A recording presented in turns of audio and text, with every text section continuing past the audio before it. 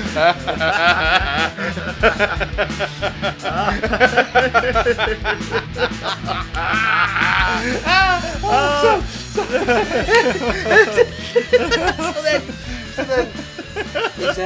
said, we'll just nuke it.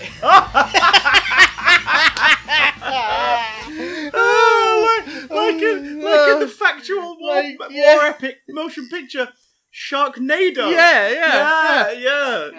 Because that definitely works. That definitely works. Call Gerard Butler, get that Geostorm station up and running. Oh my god, this is the world we live in. I know we don't particularly get political on this, but into specifics. I mean, into specifics of politics and individuals. But yes, I do. Hey, the debate of whether or not Avi Arad is a cancer to the film industry is not political. Well, on the traditional definition. But this weekend in the G7, Trump said that he couldn't attend because he was absent from the climate change committee. He couldn't attend it because he was talking to the leaders of Germany and India. They were pictured at the climate change conference next to each other. Where was Trump in all this? Where was he? And yet, the White House then had to issue a statement, pardon me, the White House had to issue a statement saying, no, he was definitely with them. It's like, dudes, we couldn't see that he wasn't. My dudes, he is not there. We also said that Melania knows Kim Jong-un very well. Despite the fact she reacted in that moment with like a, expression on her face. And her camp, because obviously she's got representatives and legal representatives and whatnot, they had to put out a statement saying that Melania has never met Kim. And then the White House put a thing saying what Trump meant by that was, like, she's got to know him through the conversations and everything that Donald has had with her about meeting him, that she feels she knows him. And it's like, no, you can see from her face and her legal people going, that she's never met him. She doesn't want you to associate her with him. No. Oh my god, like, the man is a walking fucking fireball of destruction. He is just the worst. Wearing the face of Dopey from the Seven Dwarfs. He just strolls into everything and blags his way through. And speaking of blagging your way through, ladies and gentlemen, welcome to the Pop Culture Podcast covering nerdy news and geeky gossip, the Big Damn Cast. I am Christopher. Can you believe that the organisers of the Edinburgh Fringe get way more money than any of the people who make it a success? Johnson? And I'm Matthew. That doesn't surprise me one bit, for I'm a jaded and cynical bastard, Watson. Yes. The Amazon is burning. The Amazon is burning. That's because they've got some great deals on. I feel that that's the only thing everyone should talk about this week, just to make sure the message is out there. I think people know the Amazon is burning, they just don't care. Isn't it gross? It's gross, it's totally gross. Especially because, and the thing is, a lot of the reason why it's happening and no one's pointing it out is because it's for, selfish reasons. It's companies have stakes in X, Y, and Z of the land that's being burned. Like, certain media organizations are owned by conglomerates and mega corporations that have stakes in that. The dude in power in Brazil is a fucking monster. Yeah, it's like there's all these different things that combine to explain why it's not getting A, the coverage, or B, the support. Someone pointed out on Twitter, I thought this was amazing. Venom made $100 million in its opening weekend. Instead of making a Venom 2, maybe put some of that money toward this, because at least $100 million would help quell a shitload of the damage. That's true. Or we could just distract ourselves by talking about D23 for the next hour or so. There is that. There is that. Ladies and gentlemen, we are not here to save the world, but we are here to provide distraction for at least an hour and a half, maybe more, knowing us too. Yeah. On the long and winding journey to your own inevitable demise. The long and winding road. Some climb Everest to topple expectations over human achievement. Others start a family, raise an entire dynasty of individuals on nothing but love. I have no idea where you're going with this. You could also just choose to listen to us talk shit for a bit. Because that's what's going to happen now. That's what's happening. Yeah, I'm Chris. This is Matt. And D23 happened last weekend. D23, yeah. You want to talk about things burning? So much Disney news. Disney's pockets. Slapping me in the face. All wet and fleshy. Still no sign of New Mutants. But yes! Right, before we begin on any of the news, let's just take a moment to set him off now. So D23, for those who don't know, is it's the Disney Fan Club convention, which over the years has grown into basically Disney's personal San Diego Comic-Con. Yeah, It is almost the same scale, but it is specifically related to Disney. Disney, Walt Disney Motion Pictures, Walt Disney Animation, Disney Theme Parks, Disney Entertainment. It's just where they announce everything, basically. Yeah, like when we say we love Disney, we're specifically referring to this side of it, not the company, conglomerate, monopoly, devouring an industry and shitting out the bones version of Disney. We're talking about the motion pictures, the theme Shit parks. bones. We're talking about the actual creator content is what we love. So D23, I always look forward to hearing news from D23 because I'm such a whore for the theme parks and everything. I'm like, let's see what's going to come out of it. I want to know what's in the theme park. Have you got the theme park news as part of that as well? No, I haven't. Right, I'll pull some of that up while you leave us in because there's some cool shit, Matt. There's some cool shit, and there's also some. But Mummy and Daddy have been fighting. Why is this their shit as well? Well, okay. So I'll pull some of that up. That's promising. Yeah. So I'm going to start us with straight up Disney news. Straight Disney. Up vanilla Disney / Pixar. Disney. In no particular order. I don't know why the Coronation Street theme tune is because you cannot keep your mouth shut. That's why. It's true. I have problems with awkward silence. Yes. Some say it's down to my autism. And also, awkward silence is sometimes defined by you as when people are talking. Even there, the sigh had to be exaggerate. So, yes. What does that say about me? Poor Christopher. Are you ready to cry? I'm never ready to cry. Because Pixar are doing a new original movie. Oh? This is Pixar's Soul. Yes, tell me more. Tell me more. There was some art and stuff shown for this, casting announced, and all that good stuff. So, Jamie Foxx and Tina Fey are heading up Soul, the next Pixar animated movie, directed by Pete Docter, primarily as the writer for Toy Story, Monsters Inc., WALL-E, Up, Inside Out. Also directed Inside Out seems to be the most kind of parallel, parallel story for this one. There's some feel. There's some feel in this This coffee's amazing, by the way. Matt made me an iced coffee, and it's absolutely delicious. Why, thanks. I'm also drinking it out of an X-Wing Rogue Squadron glass, so if anything, I'm living the life of a fucking king. So, 19th of June, 2020. Recyclable plastic straw. That you wash and reuse. Yes. That's the one. Yeah. That's the one. Not recyclable. Don't recycle it, please. I've only got two. So, 19th of June, 2020, we will see the story of a school band teacher and jazz lover, Joe Gardner, played by Jamie Foxx, who he gets a big break to play at a high-profile jazz club, but dies before he can get there. And basically, sounds like a Pixar opening sequence. Yeah, and it sounds. He wakes up at the U seminar, so it's apparently some kind of pre-reincarnation training ground, and he meets so dark and weird. And he meets 22, who's not a fan, and decided to stay there for 100 years. That's Tina Fey. I believe, which is always a good thing. Tina should be playing the lead in one of the new announced Marvel shows, Faye, if there's any justice in the world. Well, we'll see. We'll see. I've got other thoughts, but we'll get there. If Tiny Ruffalo can play the other guy, well, just saying. Interesting thing about this, Jon Batiste is working on some original songs. Yes! But, as well, it's going to have a soundtrack by Trent Reznor and Atticus Ross. Yes! Of fucking Nine Inch Nails, Social Network, Girl with the Dragon Tattoo, Gone Girl fame. Weird pick. Weird pick. You don't think of them for a jazz, kind of theme.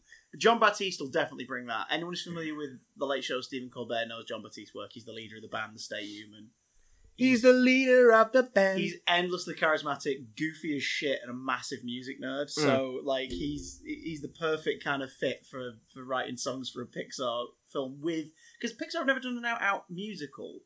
No. Per se, like Coco has songs, but they're all they're all diegetic. They're all in the film. Yes. And they're glorious. Don't get me wrong, Coco's music is fucking gorgeous. Beautiful. Except for Remember Me, which is great. Especially in context and its use in the scene that it's in toward the end, but was definitely not Oscar worthy, compared to the other songs that were up for it that year. Matt is showing me that fucking gif of Venom in a van again. It's still open on a tab. So I thought, why not? Secret villain of Soul revealed. Venom in a van.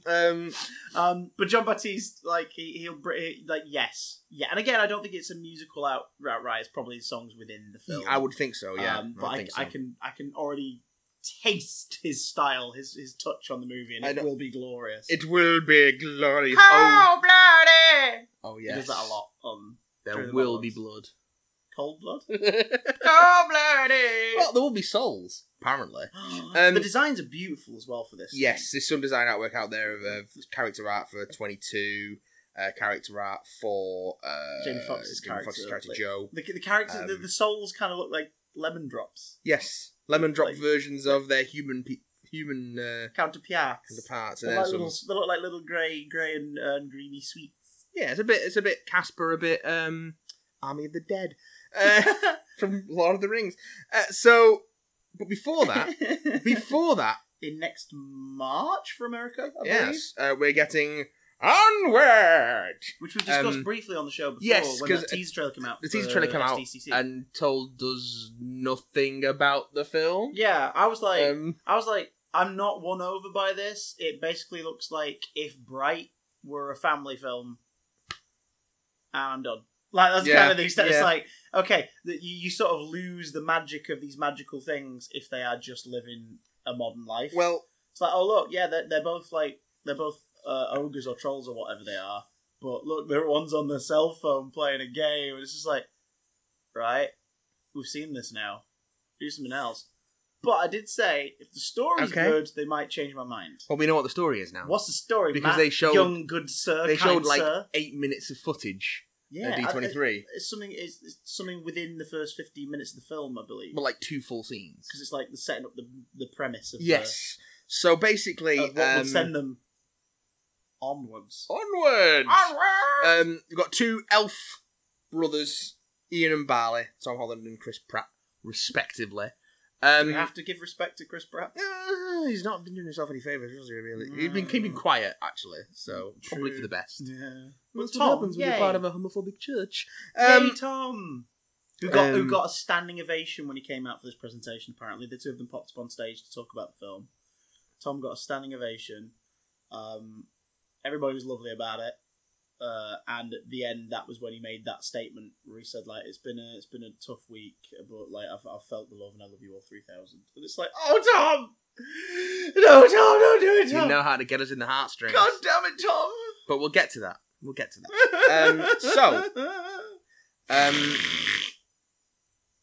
You finished? Okay. So basically, the two bring me my spittoon. The 2 brothers, when the youngest one turns 16, they get given 2 brothers. There's just 2 brothers. Are they running? They're not running. Oh. They're in a truck for some of it. Oh, right. They're giving them a memento from their dead father. Are you seeing a theme in Disney movies here? The father's dead? Yeah. What? No. It's a wizard staff, and it comes with a note. And it's like, oh, you can still do magic. Bedside cabinet once when I was young. Did the note show you where to put the batteries in? Yeah. Oh God. So, yes. So it's like, yeah, there's still a bit of magic left in the world, and I've left you this staff and instructions for a spell where I can come back for 24 hours and see you. And they're like, oh, we got to do this we got to do this spell. And there's a Phoenix Gem. We need a Phoenix Gem. Oh, we got to put the Phoenix Gem in the thing. And then it's kind of, but not quite works. The gem is shattered. Yeah, the gem's shattered and they only bring the bottom half of their father back. So already this premise is an incredibly sentimental, heartfelt, like, imagine if you could bring back a past loved one for one day. Like, what would you say? What would you do? Like, what would you want to know? And, but it's only their legs. Yeah, because it comes from the feet up. So they've only got the bottom half of him, and they've got 24 hours to get into the Phoenix Gem and do the spell again to get the rest of him so they can see him. That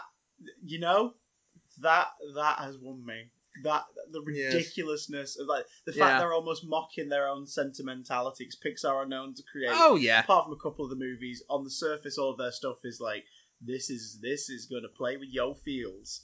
This is literally playing with the feels. Yes. Like, this is taking the feels and taking the piss out of having feels. So, yeah, it looks like there's going to be a bit of hijinks with running around with their half-father. Trying to pass him off as a full person. I've heard of half-siblings, but a half-parent? Oh, dear. Oh my God, Weekend at Bernie's with just a pair of legs. The article I'm looking at the footage description from calls out Weekend at Bernie's by name. What are the invisible aliens from Planet of the Daleks again? The Spiridons. The Spiridons. They could just throw a cloak over Throw him. a cloak over him. I think that's what they're going to do. It'll be fine. It'll work. As long as you don't see his boot briefly, it'll be fine. So yeah, Onward. That's March 6th. What's it called again? Onward! Could you say that one more time whilst pointing to the middle distance? Onward! Beautiful. You're hired. You're now marketing the movie in the United States. For what? Not the UK. Why? Now. And we can't pay for your travel or your accommodation. Announcement of another Disney animation project. Yay! For November of 2020. Aye. Raya and the Last Dragon. Starring Cassie Steele and Aquafina. Yeah, anything with Aquafina and gets my approval. She's freaking hilarious. Good times. Good times. In the realm of Lumandra, Raya tracks down the last dragon in the world. It's written by Adele Lim of Crazy Rich Asians. Who's directing it? Who's directing it? I don't know. A human being! We're not at the point where the algorithms are doing it yet. I can't see the director's name in this article. I'll have to look it up. But either way, it's definitely going on Southeast Asian sort of mythology and visual style. So they're mining the Southeast Asian market. Well, again, like it's a smart business decision considering China is such a huge market for overall gross of films nowadays. Yeah, but they also have very strict beliefs and belief systems around certain topics. So as a result, you have to pander to them somewhat, which is good in terms of opening the scope for worldwide representation. Because if you're telling stories of places and people closer to China, then that's great because that gives a variety to the Western cinema. Pardon me, Western cinematic landscape. Yep, gives us different stories, different opinions, especially if you're working with artists and story creators and everything that from or with ancestry in those regions. Amazing stuff. Less so amazing when you pander to their homophobic and xenophobic tendencies. Well, we'll see. We'll see about that, won't we? We'll see. But then again, they do that, but they just downplay it, or they include a scene which they can remove so that China don't get offended. China don't care. China's a pretty backwards thinking country when it comes to social. Some of the people in power social in stuff. China are a pretty backwards thinking country. Absolutely. There will be people there who are like, this is ridiculous. What the hell's going on? But like, in terms of rounding them up to a market. Yes, it's a pretty backwards thinking economy. It's a pretty backwards thinking place. However, I'm still happy for the variety in Western cinema of stories from other places. Yes. Especially in animation, where you can really delve into individual mythologies and go to places that would be tough to film in. It's like, sod it, let's go there now. Plus, have you seen the character designs of the show? Yeah. That dragon is beautiful. Mm-hmm. It's absolutely gorgeous. And I don't know if they announced if it's... I'm assuming it's CGI. Yeah, Disney are cowards and won't do feature-length hand-drawn anymore. They wouldn't be announcing a hand-drawn in early pre-production now to come out in November next year. It depends how far along they are. But I think if they were announcing it now and it was hand-drawn, they'd already have something to show. You know, Princess and the Frog is the reason why they don't do hand-drawn anymore. Because it didn't gross as much as they were hoping it would. But do you know the reason for that? It didn't gross well in China. Because Chinese audiences do not relate well to black leads. Oh. So that's the reason. See, this is the stuff where I'm like, that's gross. Like, that's the reason why we don't have hand-drawn animation. Not because it was like, audiences didn't respond well to the film, but because it didn't financially do well in a market that is, by and large, racist. No, we're not talking about WALL-E. Oh, God. So...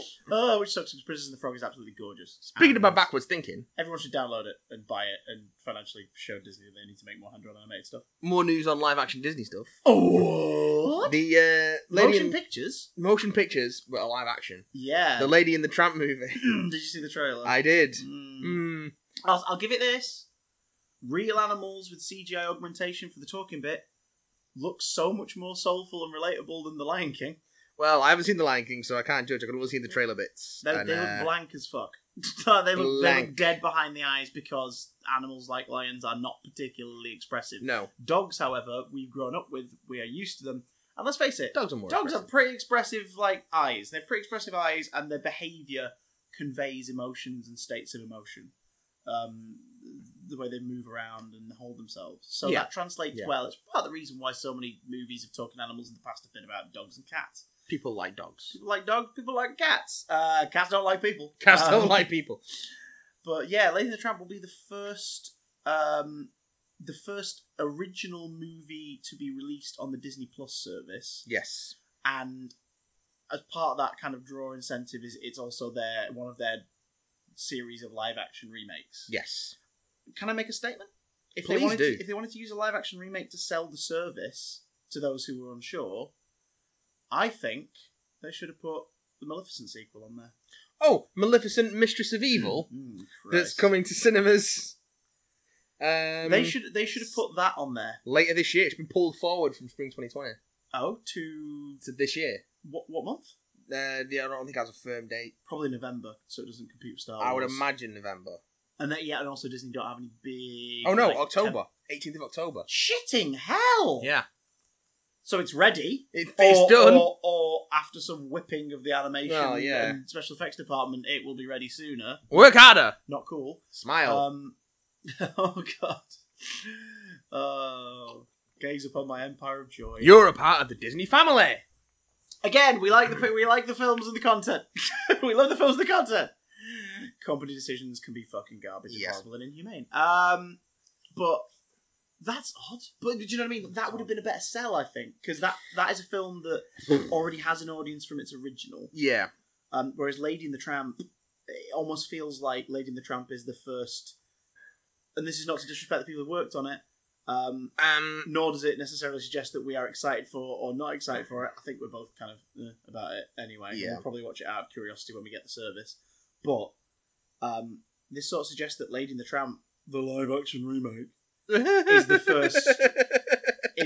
More so than freaking Lion King, is the first straight to DVD version of these live action. Yeah, remakes. straight to streaming seems to be the new straight to DVD. Now, to be fair, based on everything else that's been announced for Disney Plus and the stuff that's still to come and the stuff we've had glimpses of, this will not be a straight to DVD style level of production or budget. I mean, compared production to value other wise, streaming the services. trailer looked gorgeous, but it Yeah. also looks like And I'm glad it's a period setting still. yeah. I'm glad they haven't moved Yeah. it to modern day or any shit like that. Because Where's the fun in that? yeah, but at the same time, you know what's more exciting and more impressive than watching real dogs with some slight CGI tweaking fall in love and go on a little adventure in a period set in America? Do you know what's more interesting than that, folks? Looking up real dogs fucking on YouTube. Do you know what is also...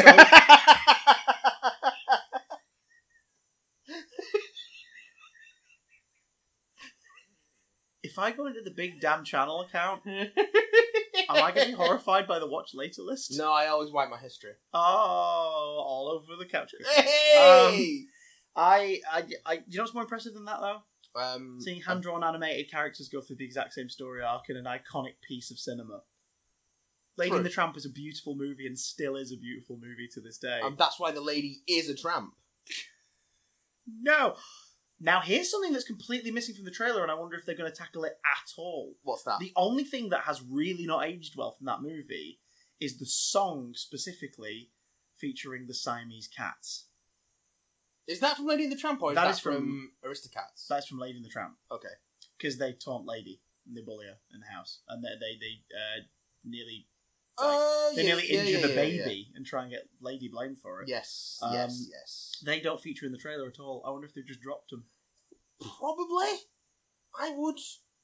If I was in that position, I'd drop them. I mean, here's the thing. These remakes have been obsessed with, quote-unquote, fixing things from the original. Usually in a way where it's more like, oh, someone nitpicked that on the internet once. I guess we better change it. This is a film where there is one thing where it's like, do you know what? Maybe fix that. Keep Siamese cats in it. Just don't give them that song or those voices. Yeah. And then they can still be just these evil little cats that have nothing to do with the oriental lean of the freaking the delivery from the original. Well, what else? I don't know. Who are the main voices again? Justin Theroux is Tramp and Tessa Thompson is Lady. Because even when you're talking dogs, the male's got to be in their late 40s and the girl's got to be a young woman. Mm-hmm. Isn't that weird? If someone on Twitter, someone pointed out, even the dogs look like they're the older male and young girl. Like, in terms of the design of the eyes and stuff, the CGI. Weird. It is weird. Weird. It is weird. But if you ever wanted to see Benedict Wong voice a dog, now's your chance. Wait, is Benedict Wong in it? I don't know. I know he's in it. Oh my god! Yes. All right, I'm there. Sod it. Take back everything I said. I want this movie now. Ashley Jensen, Benedict Wong, and Sam Elliott. Oh also god. doing What's his vocal name? Is it Trooper or whatever? The big, The basically. big old one. That's Sam Elliott. The one, that is the Sam Elliott dog. That is Sam Elliott is voicing the Sam Elliott dog. That is some live action remake Lion King style casting in terms of like, yeah, that makes sense. Yeah. Like that's a good. Okay, that's a good. Plot. So that's coming out when Disney Plus launches. We're getting Maleficent, Mistress of Evil on October 2019. And Angelina Jolie, I love this. Angelina Jolie came out to talk about that. I can't remember which order they were in, but she came out, did a thing about Maleficent, went off stage, then came back on stage for another announcement. Yeah, which we'll get to later. In a way where it was like, but I think they were back to back as well. The announcements was like, just keep her on stage. Yeah, let her stay on stage and let her maybe lead into the presentation. There's been so much news coming out about all this that I haven't been able to keep it all in one tab. In one tab or in order. I have no idea what order these came in. They just all happened. Mulan is coming out in March 2020. Yeah. Not much more to say about that. Not much more to say. Oh no, they've confirmed that it's a lighter film than the trailers would have had you. Yes. Would have had you believe. I believe they showed some footage of like her father trying to lift his sword and not being able to, and she disguises herself as a man to not bring shame on the family because she tries to volunteer for service in his place. Right. And they won't let. They're like, oh no, if you by volunteering yourself as a woman, you're bringing shame on our family. So that's when she decides to like. Oh. So they've found a way to still do that main story beat from the original. I guess that appeared missing in the trailer. I guess, but the way they're doing it is about like the systems of honor and everything at that time in the history. Okay, that's I mean, it would have been weird to do a version of Mulan without her disguising herself as a boy at some point. Yes, but I felt that they were going to do the Disney remake thing of like people won't believe that now. So like, well, I guarantee there'll be someone in the camp or whatever in the fleet who recognizes her immediately, and she has to befriend them, and they sort of like keep it secret because they'll be like, it's the Clark Kent thing. You know, the way that people nowadays like, we can't believe it. Like, no one's going to believe that Clark Kent isn't Superman. It's just a pair of glasses. It's like, suspend your disbelief, motherfuckers. It's fantasy. Holy shit. Where is your childlike innocence? Go back to that shit. Stop having to explain things. Don't have to fucking explain. No, you got to explain things. You'll see one of those lying around. Can you explain something to me? Why the lead actor of Mulan massively supports the Hong Kong police force? Well, that's a topic for another year. And as a result, I do believe that film will genuinely suffer some losses in the Western releases. Yeah, probably. Yeah. But explain one more. There'll be gangbusters in China. One more simple thing for me. Why is there a Cruella film? Can you explain one more simple thing for me? What? Why is there a Cruella film again? So it's started shooting now because the first like on set image. It's fun to fan cast boys and girls. It is interesting. It's fun to fan cast things like, oh, if they made this now, who would play that role? If they made this, like, fine, great, cool. Boils and Goyles. The first time I can think of in modern cinema for that, where it was like, oh yeah, that's really great, was when they said they're doing a Maleficent movie based on the villain from Sleeping Beauty, and Angelina Jolie's Maleficent. Everyone sort of went, yeah. And then everyone saw the movie and went, oh. Now, in her to her credit, she gives a great performance in that. Oh, she's having a whale of a time. Pointless it's just movie. not a very interesting film. Pointless film. The original draft of it was written by Paul Dini. Oh. I would have liked to have seen that prior to any other tinkering and rewrites. So, Do you think everyone ever forgets his first name and they're just like, who Dini? Which is fun because his wife, Misty, is a magician. So there you go. She literally is just like Zatanna in human form in real world. Of course, it's wonderful. Of course, it's like of course, my God. Paul Dini marries Zatanna. Says so much. How do you say "I do" backwards? Od. There you go. And now I'm thinking of Garfield, and I'm thinking of that freaking Garfield thing you made me watch, which I then had to inflict on my wife. Oh, it's wonderful. Bullets don't hurt me, John. I So- can smell your fear, John. Oh, good lord. So where the fuck were we? Oh, yeah. Cruella de Vil. So Emma Stone is Cruella de Vil. Do you know Cruella. what? So who could play a younger Cruella de Vil? Emma Stone. Yeah, Emma all right. Stone. I buy it. Do I need to see it? No. But you got to. Maleficent was an interesting one because Maleficent went as a premise. Right, so here's one of the most iconic villains in animation.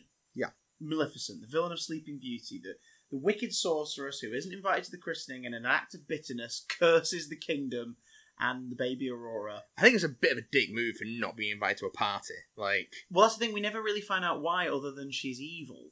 So it's like, evil. you sort of go, yeah, I can understand why they didn't invite her. I mean, that was her reaction to not being invited. To rock up during it and be like, you're all going to be put into a living death on her, is it 16th or 18th birthday or whatever. Something's going to happen to her and you're all going to be 16th, I think. fucked. So they spend the rest, like, that's the punishment. Do you know what was even... Listen, I think you should stop being a Maleficent apologist. No, I'm not being a Maleficent apologist. I'm a Maleficent stan, but not an Oh, okay, apologist. okay. So... Right. No, but, like... That's better. That's bad, and the best part is she didn't have to do the enchanted spinning wheel, like, you know, freaking sleepwalking in a trance to prick a finger, all that shit. They didn't. The actual curse didn't have to ever happen because for 16 odd years, that entire kingdom were paranoid and scared as fuck, like to the point of having their daughter sent away, giving her a fake name, having her believe that she isn't the prince, like all that stuff. Yeah. Like, that's evil. That is some evil shit. That is some classic Disney villain evil shit. And then after all that, she still goes ahead with it, covers the kingdom in thorns, and when an actual characterized prince comes to save the day, first one of the canon, she turns into a dragon, and he has to sword fight a dragon. Maleficent is metal as fuck, and is downright the coolest Disney villain to ever exist, based on Sleeping Beauty. I get the angle of the Maleficent movie being, we are going to tell a story of why she's shunned. This, that, and the other. Yeah. Cool, okay. We're going to show you that maybe, you know, she's bad because shit happened to her. Okay. Bit of a trope by now, but cool. Like, we're entering the 2000s, the early 2010s. Villains are a bit more grey area nowadays. Villains are in. Because, well, yeah, but also because, like, people are learning that bad people in real life, sometimes, like, the story behind what happened to them makes you go, oh, I kind of get it now. Oh, and you can tell compelling stories that way. Part of me's like, yeah, do that, but also, why take one of the best villains ever and explain how she's actually a nice person? No, don't do that. Please don't do that. I hate Wicked. I think Wicked's shit. I like some of the songs in Wicked. No one, was it Wicked or No One Wants the Wicked, the opening number, or what have you? Yeah, That's fucking glorious. I see why Defying Gravity's got a fan base. I'm bored of it. Blame all the MTs wearing those hoodies singing it in the corridor. Yes. But, like, you know, there's stuff in What Is This Feeling from Wicked? Delightful. Very good. Really very funny. good. Very good. Like, there's stuff in there I like, but I'm just like, I don't need to know why the Wicked Witch is the Wicked Witch. Like, I don't need to know that. Like, sometimes the boogeyman is scary because they're the boogeyman. Yeah. Like, when you find out Freddy Krueger, like, oh my god, he was thinking about all his parents who blamed him for this, and then he was burned alive. You're like, oh my god. Yeah, but he also was actually a freaking nasty person. You're like, oh, okay, so he's still the boogeyman. Great, cool, okay. Thing is, with Maleficent, you can, you know, she's vague enough that you can tell that story. Yes. Cruella de Vil is a violent fashionista who wants to murder and skin dogs. She is called Cruella de Vil. cruel, evil, Cruel, devil. evil. She's the freaking devil, Devil. guys. She's a cruel devil. If she doesn't scare you, no evil thing will, is the song. What's the angle? What's the angle on that? How do you make Cruella... Because that's the thing. They've not said, oh, it's going to be about a Cruella de Vil's a nice... But, like, it could be a story of people facing off against her, and like Elm Street, Friday the 13th, like, she is the title villain, like, of the piece. Yeah. Predator is not about how the Predator is a sympathetic alien killer. Until the Predator. Oh, God. Remember the Predator? No, because neither of us have bought it. Because we're not dumb. Anyone else bought it? You're not dumb, but You please should sell probably it. Please sell it. don't. Don't encourage this kind of stuff. Don't. That That ending, man. Fucking Who was the hell. lead again? Boyd Holbrook. Yeah. He was good. He was good in it. But fucking hell, that ending. That Independence Day Resurgence ending. Oh, by the way, when are we getting the third one? What? Never? Yep, cool. I just want to crawl inside my own arse and die. Which is how I feel about Cruella. Hey! The image is... Lunatic background. The image is some Tim Burton-esque Emma Stone in fetish gear. holding onto the leads of three. That's why this movie's Dalmatians. being made. Okay. One of the most charismatic leading ladies in Hollywood. She's traditionally classically beautiful, but she's also quirky and a goofball, but not in that fake Jennifer Lawrence kind of way. She's charming as fuck. She's wonderful in everything she does. Should we put her in an outfit we can fap to? Yeah, sure, why not? Cool, okay. Cover in spiky rubber, boys and girls! Spiky rubber. And I believe that's Jasper and Horace in the image as well that was released. Did they say who were playing that? I don't think they did they? They said Cruella's film. It is a photo of Emma Stone in costume. Yes. Here's a video from her saying, I'm having so much fun. No, Paul Walter Hauser and Joel Fry as Horace and Jasper, respectively. Now, Craig Gillespie directing, who previously directed I, Tonya and Lars and the Real Girl. oh, so I, Tonya, so they're used to making films about nasty people and glorification stories. Okay, so here's a little bit of something for you. The night that was announced, which I believe was Saturday, as part of the panel on Saturday, they also that's trended a bit. But my favourite thing was, trending for a day after that was Glenn Close. Because lest we forget, the original live-action remake was the 90s 101 Dalmatians, starring Glenn Close as Cruella de Vil. Which was so well received, it got a sequel. Yeah, 102 Dalmatians, which is not great. But the best thing about both of them is Glenn Close's performance as Cruella de Vil. She is believably that nasty monster in human form. Yeah. She's great in them. And it's such an odd one. And the thing is, we were way more forgiving. Obviously, we were kids, we weren't really thinking about it this way, but we were way more forgiving of that being a live-action remake of an animated classic. And I think it's because, in the 90s, we were all swept up in talking animal movies. Listen, in the 90s... Because the 90s were full of talking animal movies. In the 90s, we were all making poor decisions. They don't talk in the 101 Dalmatians. Oh, no. Of course, they only talk in the animated one. They don't talk in the live-action one. Which at least is different. Like, the Jungle Book or Lion King weren't bold enough to do that, were they? It's different. Can you imagine a completely silent Lion King? Yeah. Do it like an Animal Planet documentary. That would have been... Oh, with that... Oh, with Attenborough.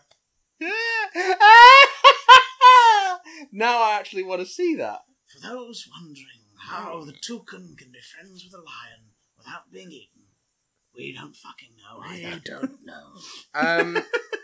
Why they've not eaten the bird, I'll never understand. So apparently Cruella is an 80s set origin story with punk rock stylings, according to the Hollywood Reporter. Just make an original property. Just tell an original Why would story you do with Emma it? Stone as a really cool villain in the 80s. I don't know. Fucking whatever. Whatever. But the money. You know, as long as it's better than the 94 Jungle Book, I'm sure we'll all be fine. That was a thing! That was a thing. I went to see that in the cinema. It was basically Tarzan, but with Jungle Book characters in it. It was very good. It was odd. It was an odd movie. Fucking odd. Let's talk about Carrie-Anne Star Wars. was as a villain, though, so yeah. Let's talk about Star Wars. Must we? We must. We? We must talk about Star Wars. Okay. We're going to talk about... We must talk about... Marvel Plus. Marvel stuff later. Yes. Okay. Because I've got some thoughts. But okay, go on, hit me. We're going to talk about... Don't worry. We're going to do Star Wars next. Mm-hmm. Star Wars next. Disney Plus rears its head again. We've got a first proper full trailer for The Mandalorian. Yes, bitch. It looks fucking great. Bitch. Like, I don't know what you want me to say about it. And Netflix, almost just out of panic, released the trailer for El Thingy, whatever it's called, the Breaking Bad movie, on the same day. El Camino. Which looks really, like, I'm intrigued. They've kept it fucking quiet as being a genuine thing that's happening, and then last second they're like, yeah, here's a trailer. There were rumblings. It's about Jesse Pinkman after the events of the series. There were rumblings that it might happen, like, for years earlier it's this been year. Like a Breaking Bad movie. And then Vince Gilligan was talking about that he was going to do it, and then nothing, and then and now we know that it's fucking shot and in the can and it's coming like, out in a month and a half's time. Exclusively to that Netflix. Was neat. But I still, as excited as I am for that, I still think the trailer for The Mandalorian... I'm excited for the fact that Taika Waititi's voice in IG-11. Yes! Also, IG-11 looks fucking boss. For all those who looked at IG-88? IG-88 is the one in Empire Strikes Back and went, really? That's a bounty hunter? A metal matchstick man? Then you should have played Shadows of the Empire, where he's a boss and he's a fucking bastard. True, but this is their way of going... Like one thing the prequel trilogy got so right was Jango Fett. Yeah. Simply because it gave you what you all wanted. More Boba without having to do Boba. Oh, But then they Boba. fucked it up by putting Boba in it as a kid. Oh, Boba. And turning him into a revenge character, which is like, no, fuck off. I just prefer the idea of him, like, taking up bounty hunting like his dad did, because... Tamura Morrison, though. Yeah, he's great. And Yeah. and I bought... Jango Fett is the only... I've got a bunch of the Black Series action figures. Yes. Jango Fett's the only prequel one I've bought. I had two Because I separate... just saw him and I was like, I've got to have that. And his helmet comes off! He's got a likeness underneath, which is great. I actually bought the Jango Fett action figures from the Attack of the Clones line when that movie came out. But it was cool, because it was like... It's a cool design. People like Boba, but, like, people like Boba for the design, let's be honest. We all like Boba Fett because of the design. I like him for his name. Boba. Boba Fett! Boba Fett. Boba Fett! Before he gets knocked into his death by a blind man. Bubble Fett. Because that's the thing, Boba Fett is Bubble Fett, little fat boy, little fat life. There's one for the Kingsters. Oh, that's who's making that cool. Living that fat life. Okay. Cool. Oh god, Disney, you cowards! Make a T-shirt with Boba on it that says "Living that Fat fat life. life." I Fat dare life. you. Oh! I fucking dare you. So, Yes. Boba, we all like him because he looks cool, and in Empire Strikes Back, he looks cool and he's imposing, and he's the one who gets Han Solo. And in which that makes him- animated sequence from the holiday special. No. Smacking that feathered dinosaur thing around the back, which gave us the beautiful artwork in the Saga Blu-ray box set, though, to be fair. True. Which is hilarious, because it's the only acknowledgement in the official releases that the Christmas special exists, is that painting of him on the feathered beast back. Well, they couldn't do the grandpa watching the sort of porn. Oh, God. Or That would have Jefferson been an interesting Starship. painting. Oh, yeah. So, like, Boba Fett, we liked him because he was cool, because Han Solo was the cool character, and this guy catches Han Solo. So it's like, oh my god, he must be extra cool. Mm. And then he looked cool in the first, 20 minutes of Jedi, and then he dies like a fucking chump. But we all still love him for some reason. It's the design. Jango Fett gave us more of that. Now, we've got a Western set after Episode 6, with Pedro Pascal in the main role of a Mandalorian. So basically, you don't have to like Boba Fett anymore, guys. Yep. Because we're actually giving you a cool fucking Mandalorian Yep. in the same sort of armor, in a storyline where, let us just remind you, where a character is played by Werner Herzog, who's the only sort of, Yep. character who's given a bit of a highlighting moment in the trailer. The Mandalorian ship is called the Razor Crest. Cool, better than So that's Slave cool. 1. That's a better name than Slave 1. There's a little bit of dogfighting. There's a Twi'lek with a knife. Yet there is a fucking bit where someone tries to run away, he grapples their leg and pulls them through a doorway as it closes. Holy shit! I showed that to Lucy and she went, "Wait, hang on, rewind. What was that?" I rewound it. She went, "Is this for kids?" I went, "It's Not really. I think it's a PG-13 kind of dealio. This one, Um, it's Star Wars for your slightly more grown-up kid. Don't be showing this to your 6-year-old at the Disneyland parade doing force hands to the bad guys. No. Which have you seen that video? No. The little girl, it's at the Hollywood Studios, and it's the parade, Star Wars parade, and stuff's going on through Hollywood Studios, and all the villains coming up in different sections. And this little girl is at the very front of it, where the parade cuts off and goes to the side. She's dressed as Rey, and every time one of the villains comes towards her, she puts her hand up, and each of the actors, to their fucking credit, sort of stops in their tracks for a moment, looks at her, and then gives a next time kind of thing, and moves away. And at the end of the procession, because I think they got wind of it, the last two characters to come up are Rey and Chewbacca, and they just walk straight up to her, both kneel down, and both start talking to her. And she gives Rey a massive hug. And it's going around the internet the last few days with people basically captioning it as, "This is who it's for." Yeah. This is who it's for, you whining, complaining fucks. I didn't enjoy Last Jedi, but I concede it's not a movie for me anyway. Any enjoyment I get out of it is a bonus. It ain't fucking made for me. It's made for kids. All of them are made for kids. Yes, there are adult themes. Yes, there are deeper meanings to those who were already about to write an email. But it's for kids. The Mandalorian, though. Is for your slightly older kids. Don't show that to your tiny 6-year-old Rey cosplayers. Show it to your 9-10-year-old Rey cosplayers who are able to stomach something a little bit more gritty. Well, we'll see how exactly violent it gets. But yeah, Taika Waititi is IG-11. Which we haven't heard yet, but it's going to be cool. It's going to be cool. There's a lovely photo from D23 of Jeff Goldblum in a Taika Waititi and Paul Bettany sandwich.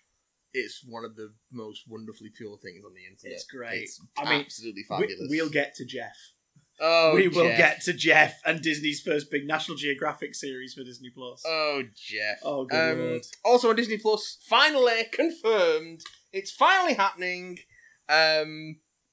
Ewan McGregor is returning to reprise the role of Obi-Wan Kenobi in a Disney Plus series. It is currently titled Kenobi, A A Star Wars Story. So I Which- guess we know what's happened to that franchise. Yes. It's moving to Disney Plus So as a series. I think it was all but confirmed that there was a Kenobi movie in the works. Well, he sort of suggested at the reveal that he has known he's playing the part again for about 3 years. Yeah. And So I has had think... to, and has had to fib and pretend Yeah. that he doesn't know anything for so long. Because at the end of the Star Wars presentation on the Plus panel, Kathleen Kennedy says, "Oh, we couldn't let you go without revealing one more piece of news." And she says, "And to do that, I'd like to invite onto the stage a dear member of the Lucasfilm family." And Ewan McGregor steps out. I've seen and this clip. The It's audience amazing. lose their shit. It is amazing. And he just says, "Kathleen, please just ask me in front of all these people, Ask me the question. am I playing Obi-Wan Kenobi again?" She goes, "Ewan?" He says, "Yes, dear." She goes, "Will you be playing Obi-Wan Kenobi for us again?" And he goes, "Yes." And you Crowd can see the erupts. relief on his face as he says it finally, clarifying it publicly. He doesn't have to fib anymore. The crowd goes fucking bonkers. Because again, another thing the prequels got right was his casting. No matter Yeah. how daft his character arc might have been in places, no matter how stupid his dialogue might have been in places. Hello there.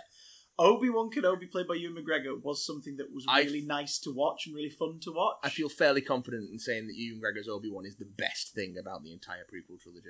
I concur. Yeah. He's really good in it. Cheese and otherwise. Oh, bad yeah, stuff, like- bad stuff and otherwise. I don't think so. Like it's awful, It's Star Wars. It's awful, cheesy. but really enjoyable. Yeah. And he clearly has a love for this character and is closer in age now than before than he was in I those think films to Alec was Guinness. 68 or something. And He was in his senior years, but Yeah. Ewan's in his early Ewan's in his early 40s? 50s. Early 50s? Yeah. Fuck off. he's 52, I think. No way. Or is he 48? He looks I mean, He either might be way. 48, Because I thought he was in his mid to late 40s, but if he's 52, fuck me. Whatever He's skin late- cream he's using, He's late 40s, early 50s. he's amazing, isn't he? He's alright as Ewan McGregor. And there's been a lot of media in the last couple of years in the new continuity for everything featuring Obi-Wan during his exile. Yes. Mostly stories told on Tatooine. He's popped up in Rebels in his final stand against Darth Finally, Maul. finally took down Darth Maul. And the voice actor who plays him in that James Arnold is Taylor, James I Arnold think. Taylor, Yeah. but he's really channeling Guinness in that one. Yeah. Because the character model looks like a younger version of the Obi-Wan we all know from A New Hope. Yeah, the comics do a really neat job, actually, of blending the look of the Ewan McGregor Yeah, Obi-Wan to the point with where- with Alec and- the Alec To the Guinness point one. where Hot Toys have released a figure based on that, and it is It's very good. gorgeous. And you look at it and you're like, I can see them both. I can see both of them in this character's face. This is phenomenal. So I can imagine, in a world where we've had Looper and Stan and Ollie and the upcoming film based on the Roger Ailes scandal. I think it's called Scandal, isn't it? I can't remember now. The Fox thing. that's coming up. Possibly. Where Charlize Theron and Nicole Kidman are wearing like very subtle prosthetics to look like the people they're playing. I can imagine Ewan being given a few little digital or prosthetic based tweaks to his visage, so he's got a bit more Alec in his face. Well, they did it mostly with the hair in episode 3, didn't they? Yeah, The hair and the beard. Yeah, Just looked very Alec Guinness. I'm happy this is happening. Yes. We have no idea what the quality is going to be like yet, Yes. but I'm happy it's happening. God damn. Also, Star Wars on Disney Plus, they've confirmed they showed some footage for the Clone Wars proper season 6, Yes. which will be coming to Disney Plus. Yes. Young Justice styly. So of course we need to talk about the Rise of Skywalker, which got. Oh my god! I've just remembered. Ming-Na Wen is confirmed to being in the Mandalorian. Oh yeah, she's joined the Mandalorian. Yeah. She was inducted into the Disney Legends ceremony, like her handprints and everything. Her, John Favreau, and Robert Downey Jr. Yes. were inductees this year. Yes. Ming-Na Wen, of course, long fucking overdue. They did it because it's like Agents of S.H.I.E.L.D. is coming to an end, and we want to honour you. But also, she's freaking the original Mulan, so Yes. like get her in that Legends Hall. Also, she's Ming-Na Wen. She's also Ming-Na Wen, freaking badass. But she's been confirmed to being in it, and the speculation is rife that based on the timeline of The Mandalorian, she may be playing Ahsoka. Now that would be interesting. Because we, as of the end of Rebels, we don't know Ahsoka's fate. She's implied to still being out there during the time of the original trilogy. Yes. And Ming-Na Wen is in her, she's in her late 50s, so the character would be an older age, and not that sort of she around looks the same it. age. She definitely doesn't freaking look it. Seriously, it's anyone involved with Star Wars, apparently. Ian McDiarmid does not look that much older now than he did in the early 2000s. It's He's really always weird. looked old, though. He's always looked old, So he's but sorry, he doesn't look older. It's really strange. No. There's some at Lucasfilm, there's like a fountain of youth. I think he develops it in sax in his goiter.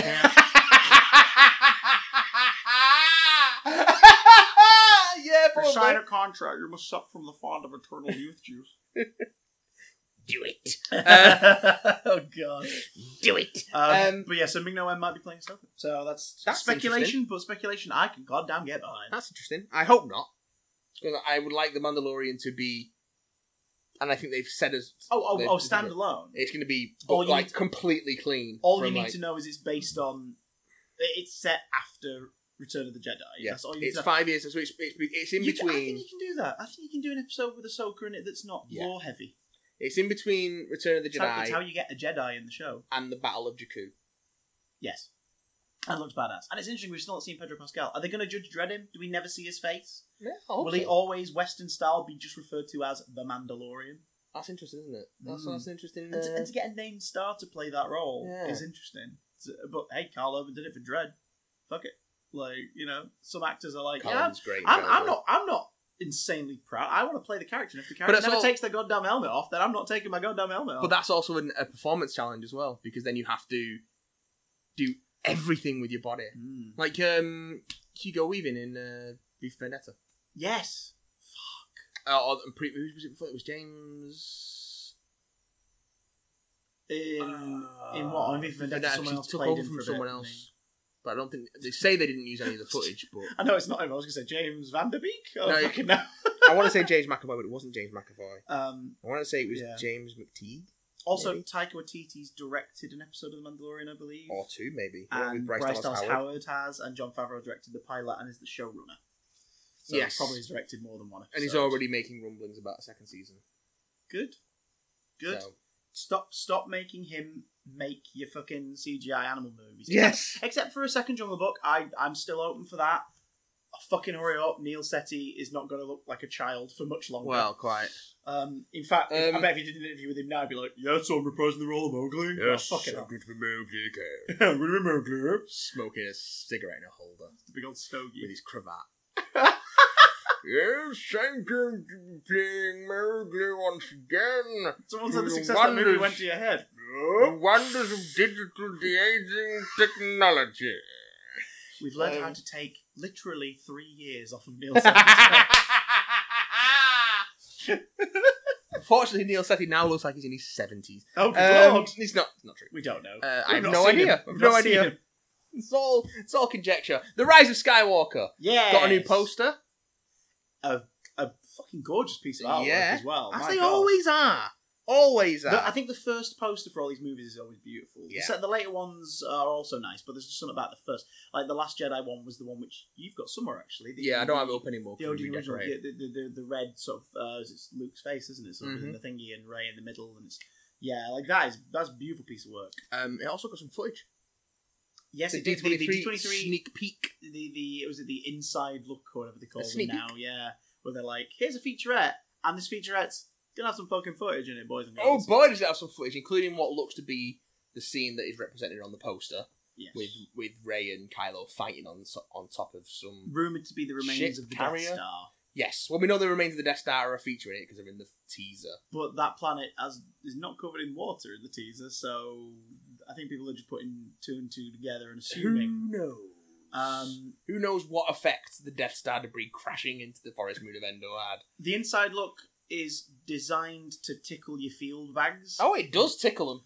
And it does it chronologically in terms of release. Like, it opens with stuff from A New Hope, then Empire, then Jedi, and then Phantom Menace, and then Clones, and then Sith.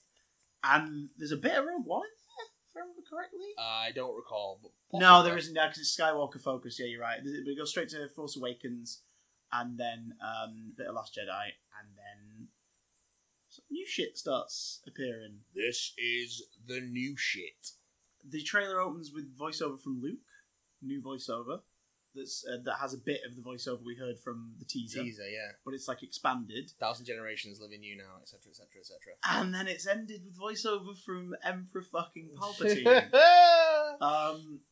Getting a line this time. Well, I wish that was it. Drink from You're the thinking fountain of youth. We succulent from George's teat. Neck teat. You thinking of ordering your tickets from Fandango.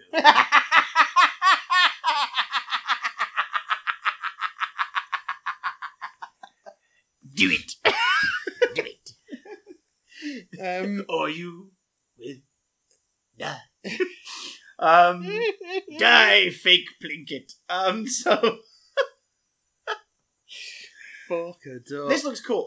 You've got that. You've got Red-Eyed C-3PO, which immediately gave me Marvel Comics visions. Literally thinking 000. It's Invader Down, isn't it? Where 000 tasers Luke with his palm. Yes.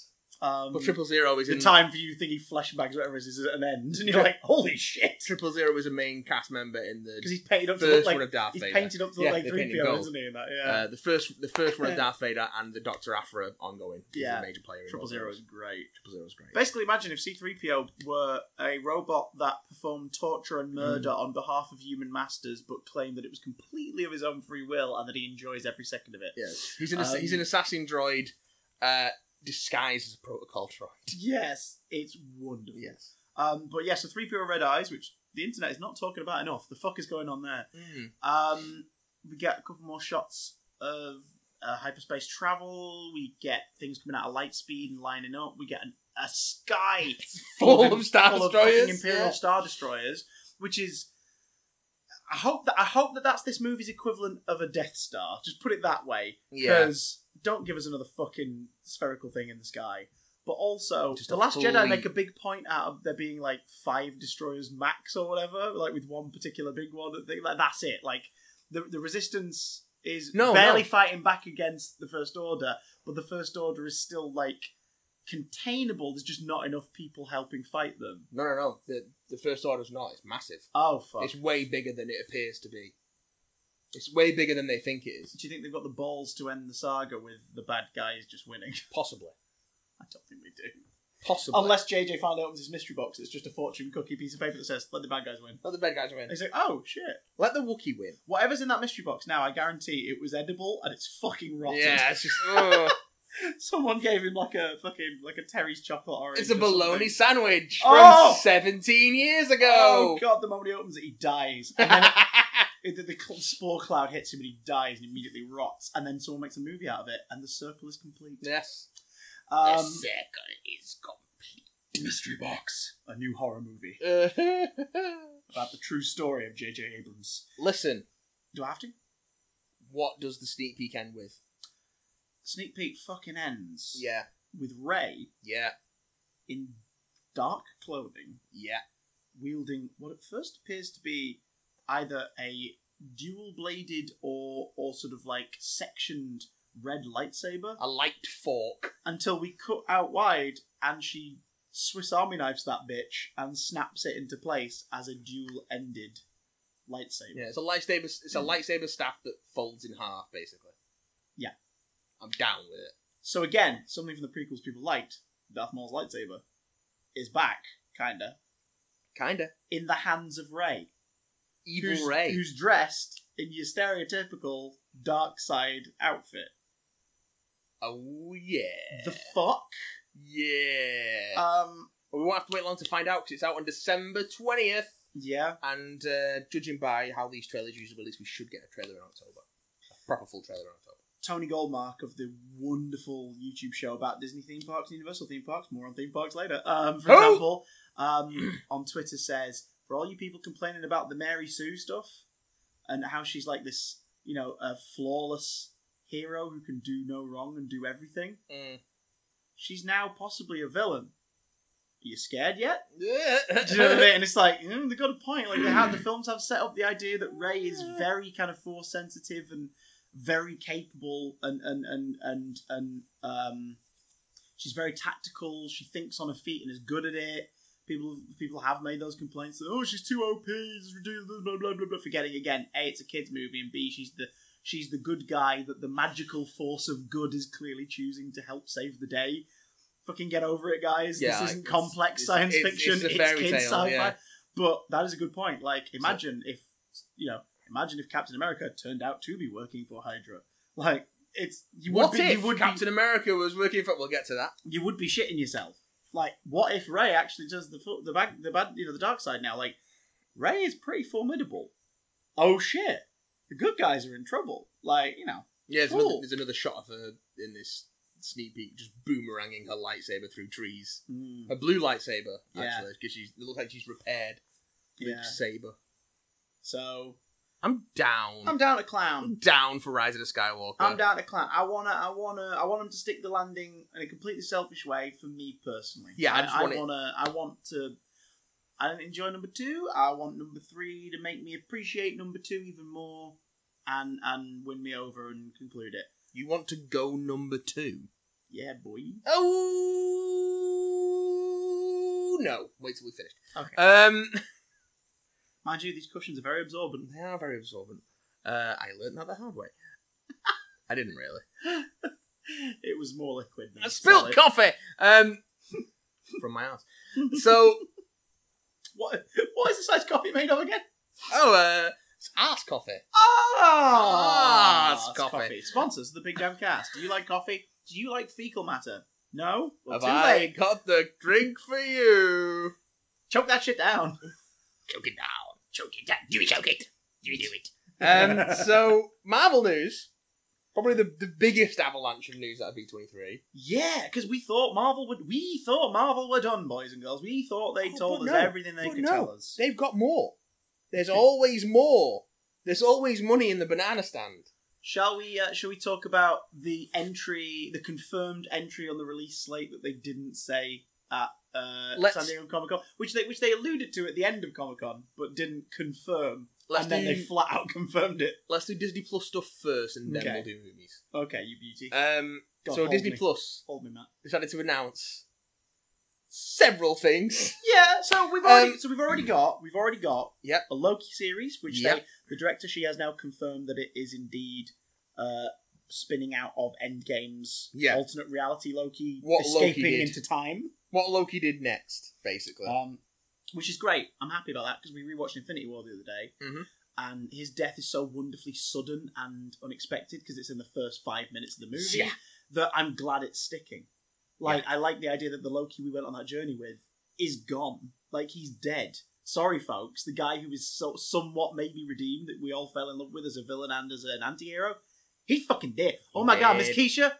Oh, fucking shit, she fucking dead. He is gone. So that's great. We've got the Loki show. WandaVision, which we've had more info out of. And a wonderful bit of concept art. Have you seen it? Oh, yes. The two of them just sat, it just looks like Elizabeth Olsen and Paul Bettany if they were in a 50s sitcom, having a lovely time chatting on the sofa, whilst this weirdly ominous shadow is on the back wall. And the shadow casting in the shapes of their classic comic appearances. Yeah, so that's Vision and Scarlet Witch. That is fucking cool. Also a new cast for that as well. What we'll get to that. Yeah. So we've got that WandaVision announced. What else was the next show? Oh my god, my brain's melting. Falcon and Winter Soldier. We've got poster for now with. I think is there any extra news about that apart from the poster? I don't think so. I don't think there was any footage shown. So, spoiler alert, the extra news about Falcon and Winter Soldier is there was a poster released at the Disney floor. Again, the teaser posters for these things released at cons are always gorgeous pieces of artwork. I had the Infinity War one as my desktop wallpaper for the better part of a year. Yes. But this is Bucky and Sam.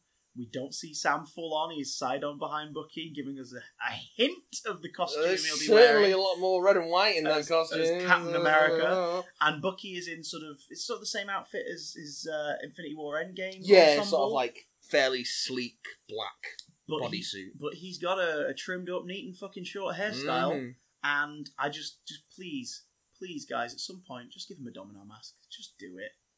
Just do it. And I'll be happy.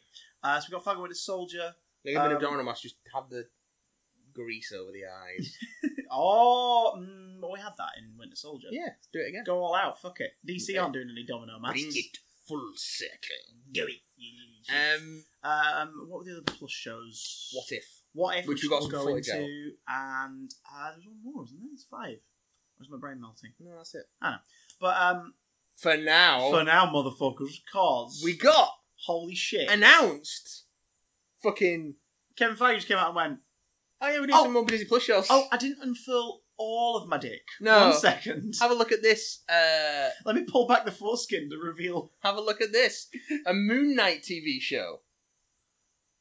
I can't even begin to express how excited I am about the notion of this. For And those this who is don't also- know, Moon Knight. Imagine if Batman was straight up schizophrenic. Yeah. There's your show.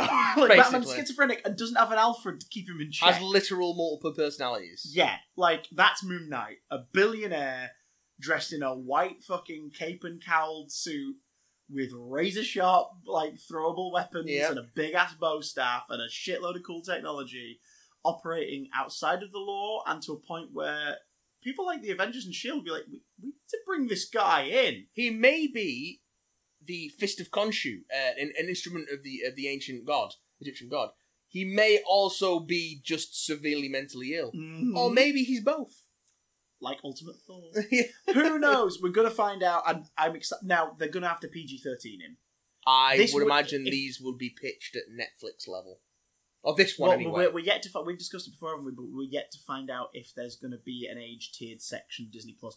I hope so, considering their back catalogue of Miramax, Touchstone, Yeah, there's going to be a lot all of those stuff. films. I mean, Disney own like 5 of Tarantino's movies, for example. Like, Yeah. it would be weird to not put them on their streaming service to give adults who aren't, because they believe it or not, they exist, guys. Adults who aren't big on family entertainment. It would be a perfect incentive for them to pay for Disney Plus I if think- they've got a walled-off section. I think they will do that. Which is why I hoped that one day, far beyond the deals, they could finally put the Netflix shows in a pocket in there and be like, there they go. Here, Probably. they have a streaming home now for you to watch them. Money solves all problems, Chris. Indeedy doos. Um, But yeah, Moon Knight, even if it's PG-13, I think you could do it in a PG-13 way based on how dark some of the material they've handled in the MCU has been. I mean, yeah, they can do it. Infinity War and Endgame, anyone? Yeah. They could definitely do it. Do it. But I'm excited. Moon Knight. Holy fuck. Moon Knight. Moon Knight is about to become a household name. So She-Hulk. Do you remember I said I can't begin to describe how excited I am? Yeah. Times that by 2. Yeah. Welcome to fucking She-Hulk. And they've confirmed that She-Hulk will be a fucking law show. Yeah. That's So- the lawyer who is also a Hulk. It's going to be drawing more on the Dan Slott era of the Mm. She-Hulk comic book from the 2000s.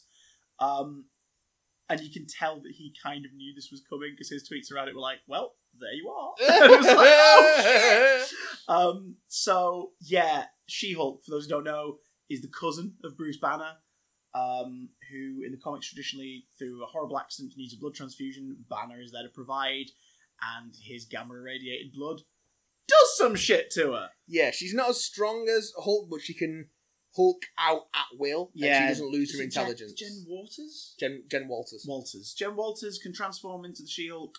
Sometimes she's been just in that form permanently. Dan Slott's run dealt with the idea that maybe she can change it at will still, despite claiming she couldn't. Yeah, she just likes it. She just more. likes it more. She's like 8 foot tall, green. There was not, going to not be overly comically muscular, but like is muscular and is still going and doing freaking like superhero and supernatural related court there was cases. going to be a movie in the early 90s, I think, which got as far as some promo stills yeah, with Bridget Nielsen yeah, as She-Hulk. yeah. So Existing in that alternate reality where we also got that David Bowie produced Daredevil TV Yeah. series. so But think yeah. of that sort of thing. Yeah, it's like it will be cool that the fact she's She-Hulk, they have to tie it into the MCU obviously more directly. So Yeah. I'm wondering whether or not the big selling point of that one for the trailers will be Ruffalo's involvement in the show. Yeah, can you imagine if Professor Hulk pops up? Because of course, yeah, if it's based on that part of the timeline, if it's set Yeah. after Endgame, then yeah. Maybe she will become a Hulk independently, and they'll drop the cousin thing, and you know what I mean. It's Yeah, more that. probably. Because he never really talked about Banner's family in the MCU, so it could go either way, really. This could be a great way to bring Betty into it in some way and get Tyler back on board. Betty. Or as Lucy says, when we did our marathon last year, we got to the Incredible Hulk. Every 5 seconds, you just going. I was like, stop it! But now, whenever I mention the Hulk, if there is a pause longer than a second afterwards, she just goes. Oh, for God's sake! So yeah, oh my god, an action show that's also a law procedural. Fuck yes, please. With also She-Hulk. So yeah, nice, nice. And like I said before, Tina Fey. Just put Tina Fey in. I've seen some people blowing a trumpet for Stephanie Beatrice. Oh yes. Fuck. Okay. So there is that. But would you do 60 style Lou Ferrigno and have different people playing Jen and She-Hulk? No, I think with their budget, I think you create a mocap character. You just do it that way. I mean, it's expensive. If she spends more time... But if the series is so... We don't know how long these series are. If it was like a 5-part series, you could totally do that. If she spends more time as She-Hulk, it'd make more sense to have the Hulkified version of her more or less live action. And then use... like similar to the Captain America, Chris Evans stuff to make her Jen Walters. Oh, okay. If she's She-Hulk all the time, that would make more sense for me. If I was a filmmaker, which I'm not. If I was a TV producer, which I'm not. But I could have a soul. Yeah. Hey. So what you're saying is we paint Gina Carano green. I mean, maybe. Maybe. It is about time. She's been touted for so many superhero things. It is about time that she went, look, Gina, you've waited for ages. She's in The Mandalorian. She's in The Mandalorian, and she's, what do you call it? She is Angel Dust in Deadpool. And she gets to do a superhero landing. Superhero landing! Yeah. But, like, she's been touted as Wonder Woman at one point and all this stuff. Just yeah, fuck it. It's about time. Let her show off some How tall is Gina Carano, though? She's not super tall, but she's like 6'4", I think. But that's where you use your platforms and your heels and your shooting and everything. Yeah, like, Elijah, they can make Elijah Wood was not 3'8". He's 3'9".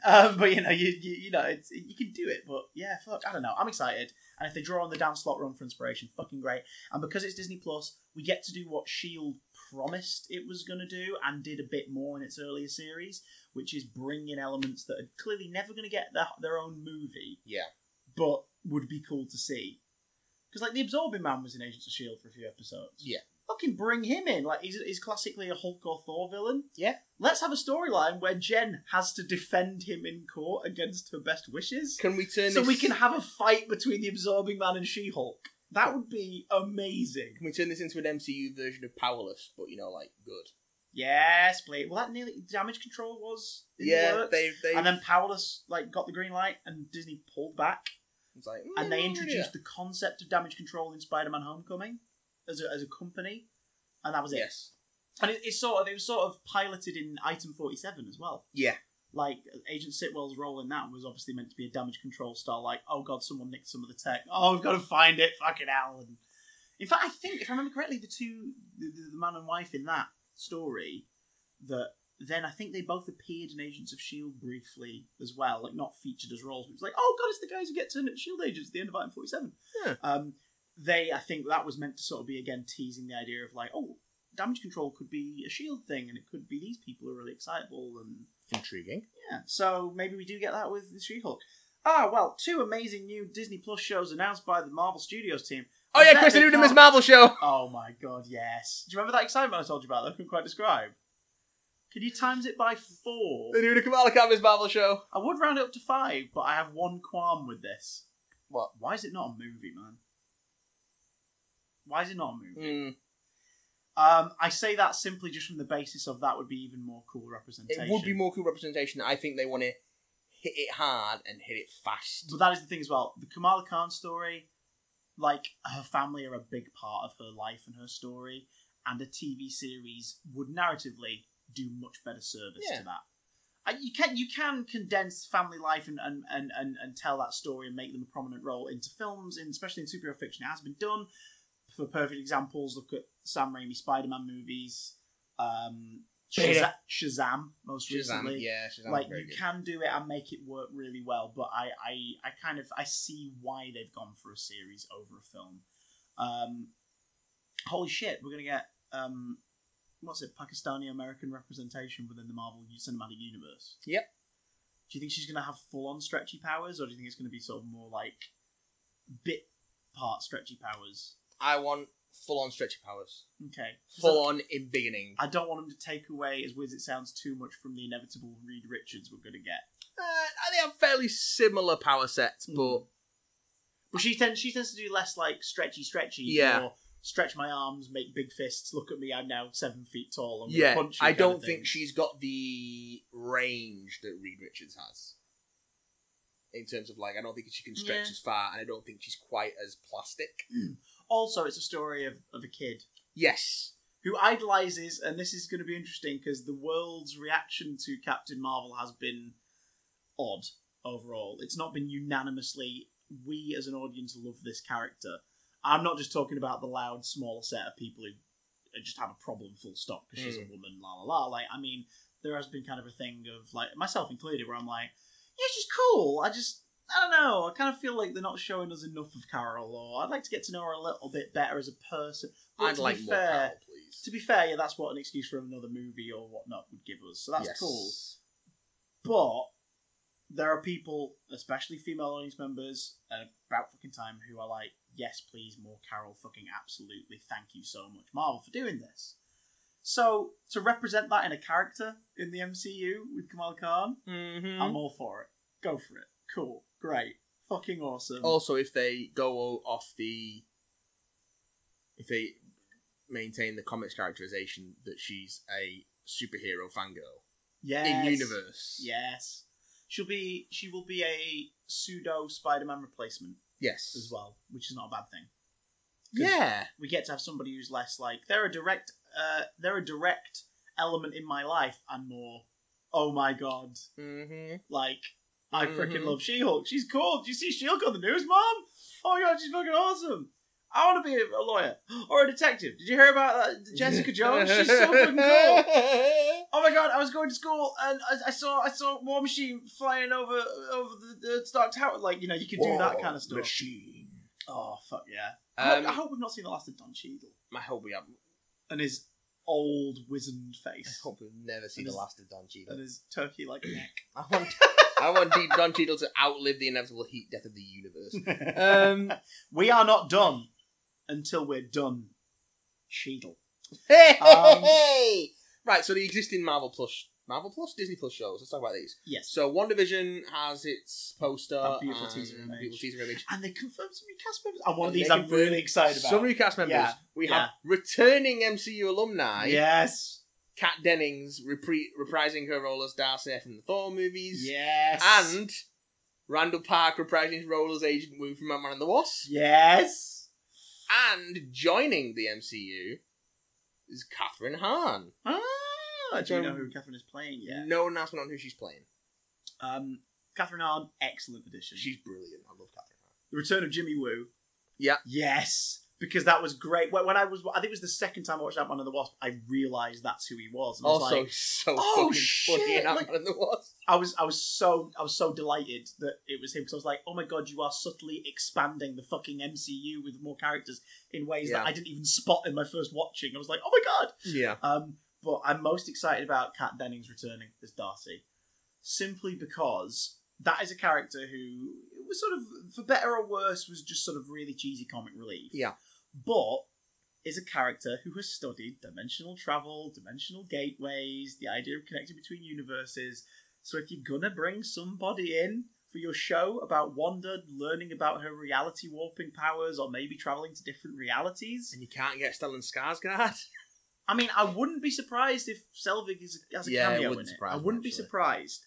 But, like, it makes sense. And also, Kat Dennings is now a fucking veteran of the procedural TV schedule kind of world. Yeah. Having done Two Broke Girls for years. They're apparently pitching WandaVision as a sort of sitcom. Yes, complete with laugh track for some of it, I've heard. So... Not the whole thing. The whole thing isn't going to be thingy, but, like, I wouldn't be surprised if it was one of the realities. Yeah, that we it's like spend the a lot of our 50s time sitcom. in. Yeah. So who do you get? You get people who have done comedy. So you get Kat Dennings, Yes. you get Randall Park, you get Catherine Hahn. I'm delighted and you know, awesome. Like keep that MCU alive. I want to see It's more. still of this. got a terrible title, but I'm really I intrigued don't about hate it. the title because of the title treatment. Yeah. Because of that little antenna radar thing coming off the eye. I'm like, no, I get it. This is they're hinting at what's to come. It sounds stupid because it's their two names mashed together, Yeah. but I don't think that's what it is. I think the word Vision is not referring to him strictly. Also, some WandaVision could totally be just like, this is the overall title we're giving to the idea that she's seeking out through universes to find him. But some conjecture is also going around now that maybe this is going to lead to having a more antagonistic role in the Doctor Strange sequel. Scarlet Witch? Yeah. Maybe losing control of dimensional stuff? Like some kind of house of some kind, some kind maybe? of multiverse of madness. I don't know. I don't want to make Wanda the villain. I think if you do House of M style storyline, I think you need to do it with someone else pulling her strings. Because she has totally redeemed herself. Like, she's gone through her redemption arc. Yeah. And I want to just see her be on top now. Like, one of the coolest moments in Endgame is when she fucking joins in the fight. Oh, she kicks the shit like, out of Thanos, you took everything from me. I don't even know who you are. You will. You will. And, like, she is the only person in that fight who gets him to the point where he fucking panics and just orders a nuclear strike. Yeah. Like, Wanda, I want Wanda, if she is going to be a weapon against our heroes in the future, I think someone else has to pull those strings. I think you've got to have someone mind controlling her or something, or getting inside there and manipulating what she can do. Just so she can have the fucking cool moment at the end of being like, turn it around and fuck your shit up, son. Well, fuck your shit up, boy! Which would be awesome. So I can't.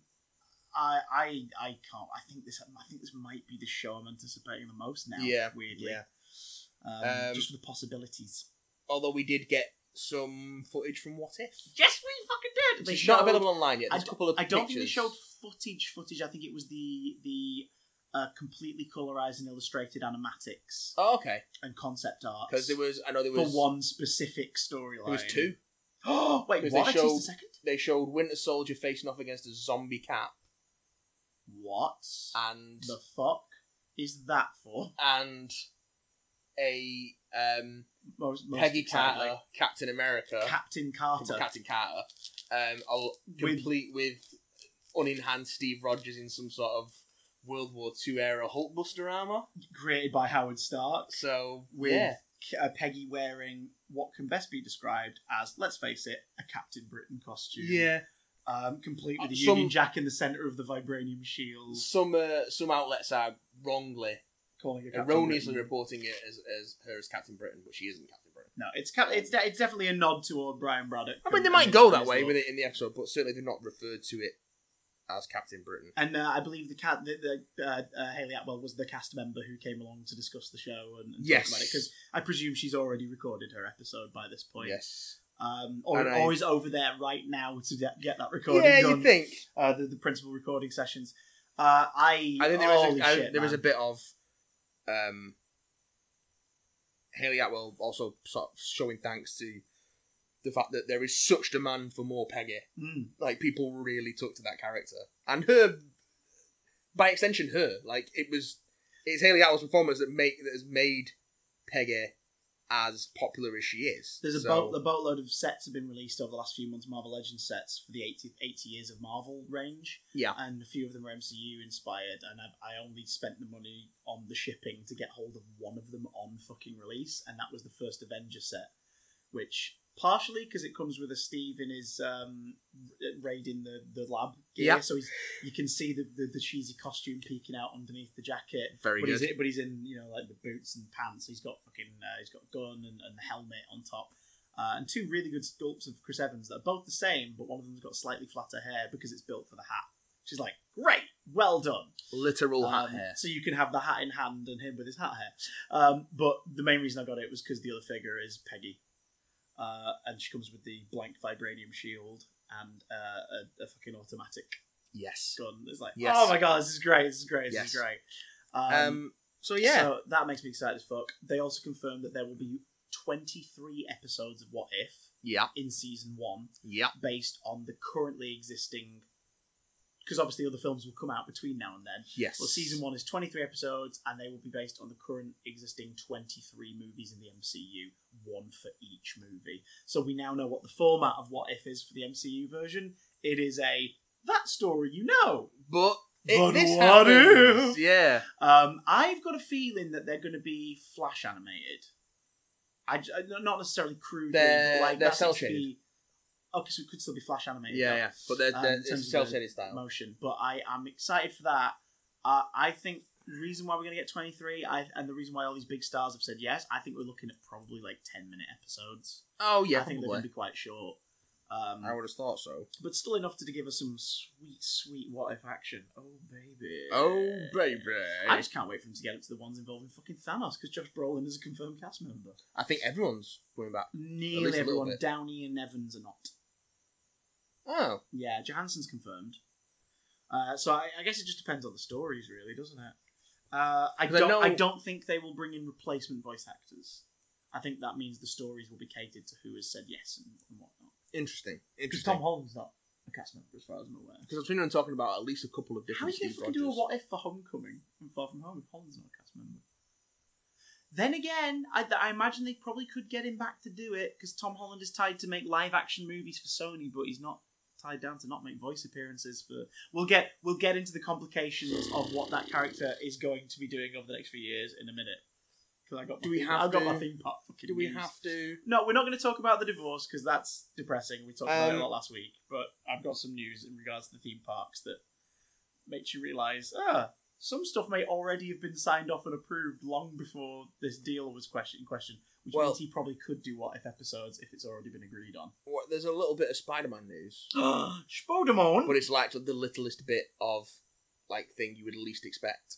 Yeah, hit me, boy. Disney Junior are getting a Spider-Man and His Amazing Friends show aimed at tiny kids, but the Amazing Friends in this case being other versions of Spider-Man in a sort of Funko Pop-esque design style. It's Spider-Man and his other Spider-Mans teaming up with other. It's Marvel team up, but with Spider-Man and Ghost Spider and Miles Morales Spider-Man and Hero of the Week. So that's something nice for the kids. Spider-Verse is a blessing and a curse. I love the original Spider-Verse story arc. I think it's fucking great. I think and Shattered Dimensions, which clearly was sort of like a Dan Slott testing the idea for it. Fucking great. Love them. Love the Spider-Verse comic and its tie-ins. So much fun. That Joker. I love Into the Spider-Verse. It's a great movie. Fucking amazing movie. Might be the best Spider-Man movie ever made. I watched it again. We introduced the child to it, and Witness this, the child. Blew his mind. It's Blew so his mind. fucking good. Just the music, even the stuff that doesn't make it onto the official soundtrack. A little bit of fucking Big, a little bit of Biggie at the top.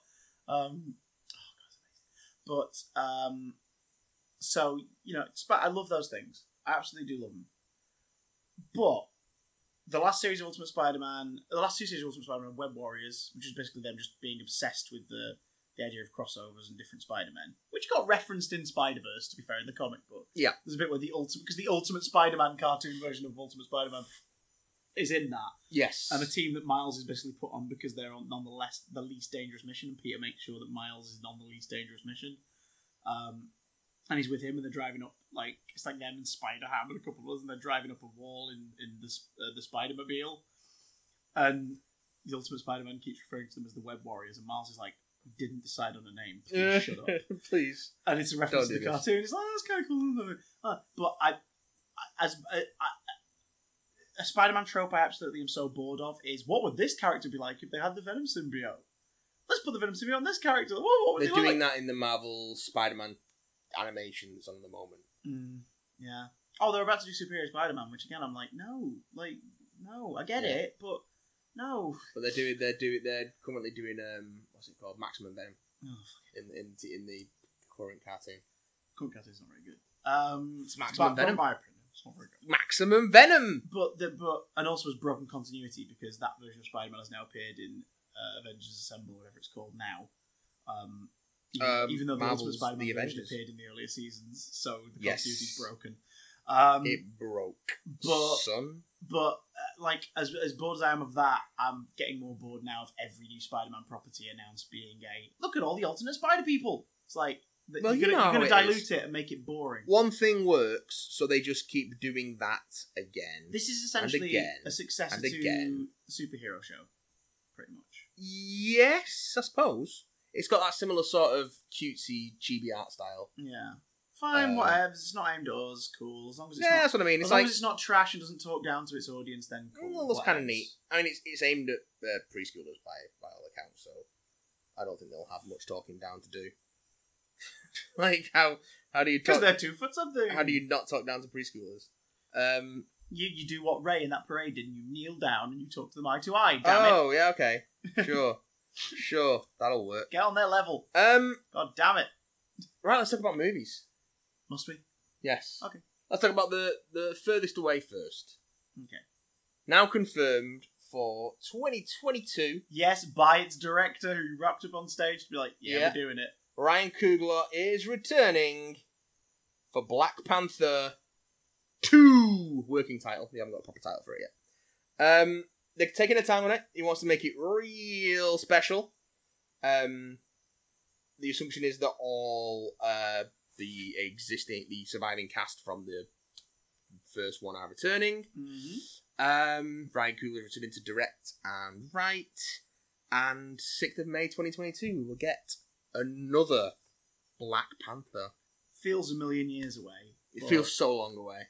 But I'm just happy we're getting it because, of course, we were getting it. The financial success of the first one guaranteed we were definitely getting it. Yes. And it means we will have, by that point, 5 movies with Black Panther in them. Yeah. That's pretty fucking cool. 5 really good movies with Black Panther in them. Pretty fucking cool. Who'd have thunk it? During our Infinity War rewatch, the moment Oh, the whole man. we don't know who'd have the technology to do that, and it just cuts the cap, and you just see that sort of like the drum starts to build. Yeah. Before he says, "I think I know a place," like just oh my god, goosebumps on my skin every time. I'm just so excited. There's a few moments in the MCU where they're about to introduce a character or suggest a character, Mm-hmm. and I go like, "Oh, I'm so excited!" Like the other one is when the subtitle for Queens just comes up in Civil War, Yeah. and that track plays. You're just like, "Oh my god, Spider-Man!" Like it's just it's so cool. Spider I can't Boy. wait for more Black Panther. Spider Boy. What villain do you think they'll go for? Do you think they'll go for a BP villain, or do you think they'll go for a wider Marvel threat? Don't know, because he's not got like a huge rogues gallery. We've done Killmonger. And Baku's become sort of a shaky ally instead of a villain. Claw's dead. Yeah. Well, we didn't get Red Robotic Claw, so they could totally do something with Claw if they wanted. Maybe. And it would be a mocap character, and I'm sure Andy Serkis is open to the idea of doing some performance capture, maybe. Don't know if he's ever tried it before. It's all he's going to do for the rest of his life at this point. He's an Poor excellent... Andy Serkis. He has pioneered it, though, to be fair. To To the point where he now runs a company as well. Like, no doubt. Yeah, he's phenomenal, and he has championed it as just being like, it's not a fucking magic trick, like it is performance. It's just a different costume. It's like, yeah, good on you. Yeah. The dude's managed to play actual apes, like Yes. on numerous occasions, and has been phenomenal in the role. Yes. So yeah, So Black Panther 2 is happening. Surprising no one, but nice to have it confirmed. Black Widow's right around the corner. yes, There was some footage shown at the event, but none of it has been released online as of yet. And we also got a lovely new poster showing us the characters, including a very, very beardy Red Guardian. in basically a straight up like Red Guardian style Yeah. Captain America cowl. Yeah. Yeah. Very MCU style. Taskmaster glimpsed as well, confirming what. Well, I say confirming. It's reinforcing what I believe, that it's a repurposed Iron Man armor Yes. because it's got the cheekbone structure and the chin and everything. Love the cheekbones. But it's got a skull like nose thingied in, and it's got these like tech goggles over the top. Mm-hmm. And we've also seen the white Black Widow suit. Yes, That's out there, so yes. that's pretty neat. Apparently, the teaser footage had Florence Pugh Yes. and Scarlett Johansson in a tussle with each other, lots of choking. So that's one for you, Tumblr. Get on that. Get right on that. No, you can't put adult content on Tumblr anymore. Choking is not adult content, sir. Depends on the What context. you put in the comments or the reblog. Well, God, remember Tumblr? Jesus. Yeah. Do you remember that? Do you remember Tumblr? Tumblr. Do you remember Tumblr? Because I'm sure a boatload of the bank accounts of the people who used to make money from it remember Tumblr as well. It lost $1.8 billion in the last few months alone. That's what happens when Yahoo buys things. That's what happens, Verizon, when you get rid of the titties. Yeah. So there you go. Nothing generates revenue. We want to make it family friendly. Guys, it's a fucking blog site. It will only ever be what the people who work on it and make things on it want it to be. If you restrict them, they will go elsewhere. You want to make a family-friendly version? Do like Tumblr Family or some shit like that. Yeah. But you got rid of the titties. Tumblr. And you have paid No, for that's it. just fun, right? You have paid for it in just over $1 billion. Jesus. So there you go. Bring back the titties. Hashtag bring back the titties. So the big centerpiece. Hashtag Tumblr titties. The big Tumblr titties of Marvel's D23 lineup. Of course. Was the Eternals. Yeah. It's the movie that everyone knows the least about. No one knows what the fuck the Eternals is. I need to reread the Neil Gaiman run because there was suggestions at SDCC that the Neil Gaiman run is what they're going to focus on. I would imagine so. Inspiration. That's the go-to text. I do own that in a big chunky Panini UK trade. So I've got a hardback of this. I've not sold it yet. Oh, you dirt! I'm going to sell it. I've not sold it yet. Read it and then sell it. Yes, that's the plan. So they brought the entire cast out on stage. Ooh. The entire cast, including the new additions. Yeah. It broke just before the show that Kit Harington was joining the MCU in an undisclosed role. And to be fair, we still don't know too much about the version of the character he's going to be playing. No, we know who he's playing. And it also came out that Gemma Chan was looking to play a different MCU role because she already played Minerva in Captain Marvel. Mm-hmm. And that she was being quoted again for another role. And, spoiler alert, killed off. Yes. So, that's a fucking hard action figure to get hold of, by the way. There was a Walmart exclusive Captain Marvel as Veers. The figure's called Veers. Yeah, okay. And it's her in her blue outfit and everything with a swappable blue head. But she also has a detachable bandolier, a different gun, and a Minerva head. So essentially, if you want Minerva, you buy that figure, you put the alternate stuff on. And it's like, I really wanted that because I thought she looked fucking cool. I was like, cool. I want that figure. And it's really hard to get hold of. That's cool. So if any of our listeners want to just spend a stupid amount of money on me for no reason, then you know what to get me. Cheers, guys. So yeah, that was confirmed when they brought. You could pay my council tax bill, but you know. Oh, that's a fucker. They brought the entire cast of the Eternals out on stage. Yes, they. Well, the entire confirmed cast. Yeah, there was a couple missing in attendance, I believe, because they're mostly lined up to their pictures, but there's a couple missing. Oh yeah, I see that.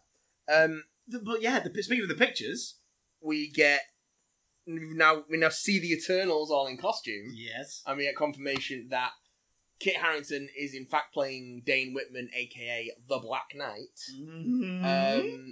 Long time C-list Avenger. Yeah. Well, that's why I said we don't really know what version he's going to be playing because yes, we know which Black Knight it is. Yeah. But that character in any adaptation has always been interchangeable as to what their actual. Because he's the villain one. Is that Nathan Garrett? I think so. The villainous one. The original one. Yeah. Not the original. Who pops up in the comics first? He pops up as a villain. Yeah. They're said a very interchangeable character whose allegiance is or whatever, a different based on which incarnation and also which writer. So Dane Whitman is the version of the Black Knight who has a romantic relationship with Cersei, leader of the Eternals, played by who is now confirmed to be being played by Gemma Chan. Yeah. So, and they've also confirmed that Gemma Chan is going, and Cersei, by and large, is going to be the main character of the movie. Yes. So we have our story. It's not what we thought per se of there being a character learning about it and going into that world, which I think originally we suspected maybe Kumail Nanjiani's character being that. But he's one of the Eternals. He's one of the Eternals. But Kit Harington's character, the Black Knight, may be our window into it. Because he has a mystical blade, so he might. If it was me, I would have it so Dane discovers this mystical blade and somehow gets pulled into the world of the Eternals. Mm. But I think he's going to stand by Cersei for the majority of it, just going, "She's our queen." I really hope not. I really hope they don't make him grim. I really hope he's American. I think Dane Whitman is British, though. Fuck. The reason I say that is because I just think I'd be taken out of it if I was hearing his own voice. I think he is British because he's He's part. I think he turns up in Captain Britain MI13, and I think he was part of Excalibur for a while. I was going to say Excalibur. Like they can't not have I the could be Black wrong. Knight being Excalibur in some way. Excalibur, the mutant, most of the time British book. Can they please have him in the classic 90s leather jacket and full on knight helmet? Can we do that, please? Like, yeah, let's do it. If not, Photoshop. Oh no, I tell a lie. Cersei's not the leader of the Eternals. That's No. Ajak. Yeah, played by Salma Hayek. Yeah. So the cast we've got Salma Hayek, who is Ajak, Richard Madden as Ikaris, who's the one who looks like He-Man that everyone knows. Yeah. Also, Richard Madden and Kit Harington reunited from Game of Thrones. Angelina Jolie is playing Thena. She seems like she is the antagonist, perhaps. She's also blonde as fuck. Yes. We've got she's had training in ballet and swordsmanship for the role, and her kids are excited to see the results. Okay. It's like she says, what's really moving to me is they just want to see me strong. Less to see me in the film, just they want to see me strong and having fun, which I think is quite sweet. Oh, that is sweet. She's gone through a lot of shit in the last few years. So that's quite cool that the kids are just like, we should see mum kicking ass and having a good time. Kumail Nanjiani is playing Kingo. Brian Tyree Henry is Phaistos. That's a copy. Ma Dong-seok is Gilgamesh. Leah McHugh is Sprite. And Lauren Ridloff is Makari. And those are your Eternals. I know shit all about the Eternals. Well, we'll know more than shit all when we read the book. I know Barry... who else did they... Who else did they announce? Barry Keoghan is playing Druig, another Eternal. So yeah, good luck getting all these names across. This is going to be a challenge. This is going to be a Guardians of the Galaxy level challenge. It's going to be good, yeah. But you know, we got see them in their costumes. They look fucking great. Plenty of colour. It's very MCU sort of like textured. Yeah. Stuff. It looks like they're not compromising the rainbow colour scheme though. No. For sake of realism. They haven't got the red on Ikaris. He's just blue. Okay. So they've sort of given them all single colour schemes, which probably makes more sense from a design standpoint. Go Power Eternals. I know. Da, da, da, da, da, go Power Eternals. But this looks of a style with like the Asgardian costumes and designs. Yeah. So it seems like it makes consistent sense in that universe. Old Asgardian, not current Port Isaac's fisherman's No. Asgardians. Classic Asgardian. Woolen jumper and a fishing rod Asgardian. And of course we've got that poster that came out with the November 2020 release date, which has the Celestials on it. Yeah. Which just look fucking... They look like Celestials, some Jack Kirby ass, Celestial ass Celestials. Jack Kirby's ass. Looks like Jack Kirby's ass. So yeah, I'm jazzed for that, and that's D23. That's another D23. Well, with a big old news drop right on my chest. Well, you're not finished there, Sonny Jim. Oh Molly boy. please! I want to be finished so bad. New Disney theme park attractions, restaurants, and parades outlined at D23. Oh. Now, weirdly, as happy as I am with all the news and everything we just covered, this is the shit I live for when it comes to D23 because this is the most comprehensive announcement when it comes to the parks.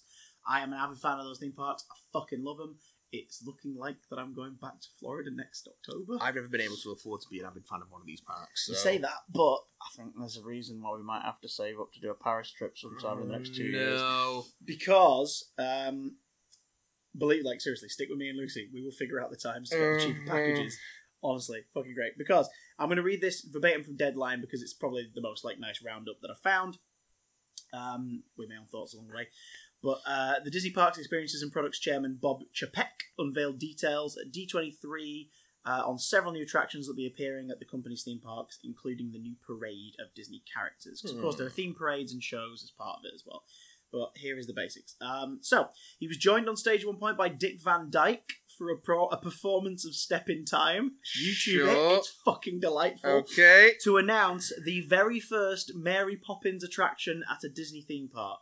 coming to Epcot, the Epcot Center in Florida at Walt Disney World. Epcot's United Kingdom Okay. Pavilion, which is wonderful because it's basically a recreation of like a small English village in that section of Epcot.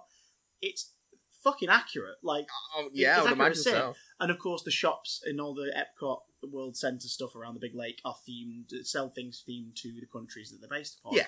So Yeah. if you've ever wanted to pay an import tax on a Twix that makes it about £7, that's your place to do it. But I will say this, Fuck that. on my first journey to Epcot, because obviously when I was out there, I was like, give me all the American sweets. I want Yes, to try all the please. American stuff. But while I was out there on my first trip, I think it was a Kit Kat. I bought a Kit Kat for the equivalent of about £3. And I'm glad I did, because I was like, I mean, that's Yeah. that's standard theme park pricing for a Kit Kat, to be honest. That's not that's not oh no, it that wasn't much Kit Kat, more it wasn't a Kit expensive. Kat, sorry, it was Jaffa Cakes. It was Jaffa Cakes. That's It was alright, I "Oh, guess. This is nice. Like, yeah, I mean, it was as weird as it sounded. In my second week of that trip away, I was like, this is a nice little touch of home that's making me feel kind of like homely. But Kit so, Kats. Epcot's United Kingdom Pavilion will welcome the very first inspired Mary Poppins attraction. Guests will step in time down Cherry Tree Lane, No. past Admiral Boom's house, then enter number 17, home of the Banks family, where their adventure will begin. Composer Pinar Toprak performed her new anthem for Epcot on the piano, and singer Jordan Fisher previewed the musical score for Disneyland's new parade. So basically, a load of whimsical shit is coming to Epcot and Disneyland overall. Whimsical shit. But, Mary Poppins, considering how big a staple it is of Disney's canon, has never had an attraction based on it. It was going to at one point, but that was turned into a section of the Great Movie Ride at Walt Disney's Hollywood Studios Park in Florida, which was lovely. The Great Movie Ride closed down a year and a half ago to make way for the new Mickey and Minnie's Railroad, which we'll get to. Oh, God. That sounds like a threat. There's a bunch of new ships joining the Disney Cruise Line, starting I'll bet there in is. late 2021 and January 2022. Reflecting the theme of the vessel, the cruise line fleet vessel Disney Wish, Rapunzel will grace the stern, representing her character's wish to see the world. Oh, that's sweet. There's also guests can look forward to a signature island experience that celebrates nature and the spirit and culture of the Bahamas at the new Disney port off call located in the island of Uluru at a place called Lighthouse Point. Okay, so they just bought an island. Sweet. No. The timeless transformation of Epcot. Epcot is getting a big ass level of development. Epcot is known as the park with a big golf ball. Yeah, Which is Spaceship I Earth. know Epcot. And it's a world showcase. It's very minimal on rides, but more rides are coming there over time. It's more about like when I first went to Disneyland, out of the 4 Disney World parks, that I went to in 2010, Epcot was the one where I was like, yeah, it was all right. Now that I'm older and now that I'm a little older and appreciate food and alcohol a lot more than 21-year-old me, the 19-year-old me did. 28-year-old me fucking loves food and booze. So when I went last October, I loved going to Epcot. I only managed one day. I was really annoyed because I wanted to go back. Why do you want to manage one day? Just in terms of the way the scheduling works. Oh, out. right. Over the course of a 4-day weekend, we were stuck at Universal for some getting married or something. And then we had to prioritise our trips a bit, and we only managed to do one day at Epcot. Sounds awful. But it's really a bit of a haze. Getting married. Terrible. Terrible. When we're going back next year, we're doing a couple days stay at the Hard Rock Hotel, so we can stay at the same place we did when we got married. But anyway, and it will be around the time of our 2nd anniversary. So, Yeah, providing Lucy doesn't discover the meth empire I run on the side and divorce me. Well, it's out in the open now. World Showcase at Epcot will welcome the first attraction inspired by Mary Poppins, as we've already said.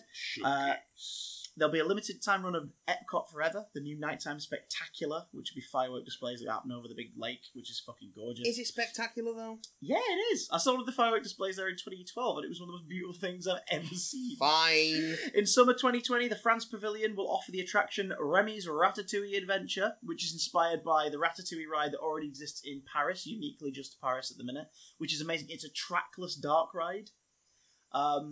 So it's like there's no fucking thing. Like your vehicle is moving independently on its own. There's no track. And it means that in the different rooms, for example, like you get stuck under a cabinet at one point while the chef's trying to find you. And your vehicle moves in accordance to that. So there's no set pattern. And you're in there with like 3 other vehicles, but you all get a good view because of the way it's great. It's so cool. As well as a new restaurant called Le Crêpier de Paris. Which, if it's anything like Remy's restaurant in Paris, will be really nice because they do these little pots of ratatouille that's really tasty. Fuck that, we've been making ratatouille recently and it's Oof. I think Keith had something the other week. Yes. Also in the France Pavilion, the classic Impressions de France film will be joined by an all-new Beauty and the Beast sing-along attraction based on the animated motion picture. Just saying, Canada Far and Wide in Circle Vision will debut in January 2020, which means that fucking Canada gets a proper full-on attraction, finally. Oh, they're just happy to be there. Yeah, I'm really happy to be there, you. Canada, who occasionally pinch Winnie the Pooh for character meet and greets. Because there's obviously quite a few British characters for the UK Pavilion. Like Mary Poppins shows up there occasionally, Alice from Alice in Wonderland's there often. Yeah.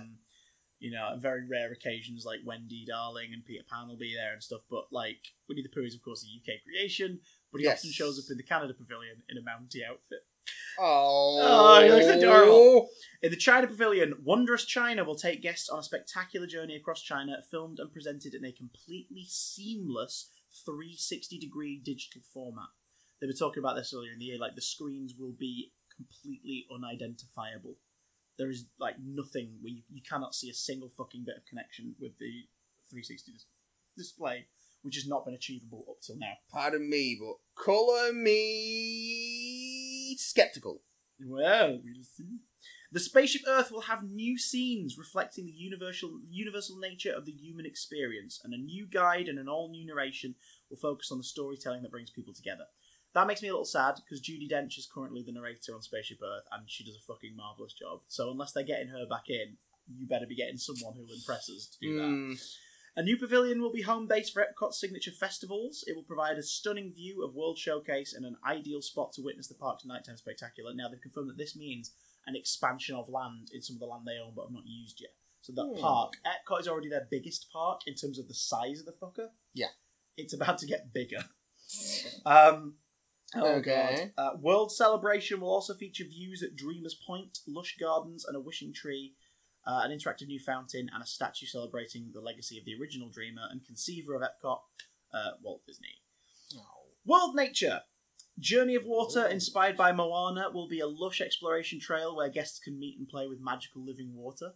So basically an interactive fucking park area based around water and Samoan and Hawaiian and whatnot culture from that part of the world. Alright. The Land Pavilion's new film, Awesome Planet, which showcases the spectacular beauty, diversity and dynamic story of the planet, will begin welcoming guests in January of next year.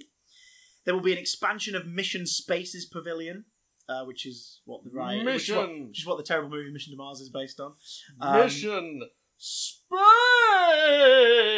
Including a new restaurant, which opens this winter. Oh my god, a world culinary experience with the celestial panorama within of a space station, including daytime and nighttime views of Earth from 220 miles up. Nighttime? Play Pavilion will open in time for the 50th anniversary of Walt Disney World. In this interactive metropolis, guests will discover a city bursting with games, activities and experiences that connects them with friends, family and Disney characters. Will we though? They're also finally opening up the Disney Genie app, which makes it easier for day planning. They've not mentioned it here, so I'm going to make sure to freaking bring it up now. Also at Epcot, Guardians of the Galaxy's ride has been confirmed at Epcot, and it is a space-travelling ride. Guardians of the Galaxy are the only property that you will see a ride based on in the Florida Disney parks. Because Universal own the rights to the Marvel characters as theme park characters and theme park attractions. On the East Coast, hence why Marvel Superhero Land still exists at Universal Lands of Adventure. But character meet and greets are a little bit more flexible based on what Disney do. If they do it based squarely in the MCU versions, they can get away with it. Yeah. But when that Universal contract was done up in the early 90s, they obviously didn't account for obscure-ass Marvel properties. And Guardians of the Galaxy was an obscure-ass Marvel property. At the time. So Epcot now have an upcoming Guardians of the Galaxy fucking attraction to complement the Guardians attraction on the West Wait, a Guardians Coast. of the Galaxy fucking attraction? Yes, you're just going to watch Gamora and Surely. Groot get up to some secret film. Surely that should would be in make Amsterdam. Even 4chan cringe. So, the new parades are going to be focusing on Moana, Coco, Sleeping Beauty, specifically. First ride through attraction featuring Mickey and Minnie Mouse. The first ride based on Minnie and Mickey ever is what replaced the Hollywood Great Movie Ride. It's Mickey and Minnie's Runaway Railway, which is based on the new cartoons, which makes me fucking happy. Intriguing. A Zootopia-themed land is coming to Shanghai Disney. Yeah. Down for that. The animated stories are getting a big boost of celebration at Hong Kong Disneyland. Okay. The Castle of Magical Dreams will be a new location drawing inspiration from 13 of the beloved stories, including Snow White, Cinderella, Beauty and the Beast, and more. Colin Baker's Dream Baking Castle of Magical Dreams. I wish. And will be a home to a new shop called the Bibbity Bobbity Boutique, Fuck off. where kids can receive royal transformations. Fuck off. As part of the multi-year transformation of that park, Frozen's going to be incorporated, as well as more into Epcot's Norway Pavilion, where it took over from the Maelstrom ride a couple of years ago. We tried to ride it at least once last year. Queues were an hour and a half long. It was our one day in Epcot. We were like, fuck that, let's go get a beer. First Cirque du Soleil show celebrating Walt Disney Animation Studios is premiering in March next year, which makes me happy, because yay. The Reflection show's back at the Disney Lodgings this time, bringing from the magic back to this and the other. Okay, and this article neglects to mention the main thing that I wanted to bring up that's related to this podcast, which is Avengers Campus opens in Disney's California Adventure on the west coast of the States later next year. Yeah. Avengers Campus spins out from the area where Guardians of the Galaxy Mission Breakout is stationed, and will feature restaurants and shops, of course, obviously based around the MCU specifically theming. Yeah. Which has been referred to in the past by James Gunn when he was talking about directing Mission Breakout as the DLMCU, which is the Disneyland Marvel Cinematic Universe, where it's MCU stuff, but it's not canon. It's slightly adjacent, so don't get your knickers in a twist, folks. But at the same time, they coexist with each other. That's why the lobby of the collectors, Tivan's collection of which is the lobby of Mission Breakout, contained hints at future Marvel movies that people didn't even realise when it opened, including Stormbreaker was in there. Very nice. Albeit the Beta Ray Bill version. Well, but the description for it when translated, because you had to translate the language in the lobby, but there was an app that you could do it, not a Disney one, someone created it independently. Sure. If you create, thinking the language it spoke of Stormbreaker is believed to not be the only one, so it was suggesting that Stormbreaker was going to show up in the films. They also have half an Ultron drone torso that occasionally twitches, and you hear Pinocchio's "I've Got No Strings" playing faintly in its speaker grill. Sure, that's not creepy at all. Fucking creepy. I understand that's the point, but still, it's great. There's like a lot of dark elf weapons in a cabinet. It's great, but that section is expanding. There was a post-credits tease last year suggesting that was the case, because when you leave the ride, the path that takes you away from it, there was a big what's it called, like a shutter, like a safe door style thing, leading into the ground just off kilter from the path with the Avengers A inscribed into it. People were like, what's that about? Turns out it was a live action in real life post-credits fucking teaser for something that was coming later. Well done, Marvel. Well done, Disney. It will also be an Avengers ride, which has yet to be expanded on or explained. They're going to save that for a bit later, they've said. But one thing that is definitely happening is a Spider-Man ride. What makes this confusing is all the artwork for it suggests it's something to do with Spider-Man experimenting with Stark technology. The Spider-Bots play a big role in it. Sure. So a bit of Dan Slott love in there going on. There's a lot of Spider-Bots in the artwork. Down with that. it's a ride where you will be, it's possibly a target ride, like a shooter. You will be slinging webs yourself. And the vehicle that's been shown in the concept art is people sat like a bench-like thing firing off these webs from this thing. But the way it's going to play is it's not going to be like using a little gun. It's using this new technology they've been developing where you, wearing like a little wrist thing they give you, will be just going like that and projecting that shit onto the screens around you. So you will be doing your Spidey hands, and on the screens and the settings around you where all the shit's happening, you will see the web fire from your arm. So it'll be like 3D glasses and things like that. That, if they pull that off, that will be one of the coolest fucking things. That sounds pretty ever. Fucking cool. I'm not gonna lie. Looking down at your wrist through your 3D glasses, doing that with your fingers, and shit coming out of the thing around your wrist and firing off. That is pretty cool. If they can nail that, because they also talked about that being a Captain America ride in the future, doing something where you can fire a shield, where you will hold, scare quotes, the shield and fire it off and knock it around, knocking enemies around and stuff. This is great concept, yeah. This is great because now, alongside Guardians Mission Breakout and the Ant-Man and the Wasp ride in Shanghai Disney, this is the which features fucking factories starting to develop evil robots unbeknownst to everybody, and you join Ant-Man and the Wasp as they try and stop the fucking backed up program of Arnim Zola taking hold of the factory. Sure. All right.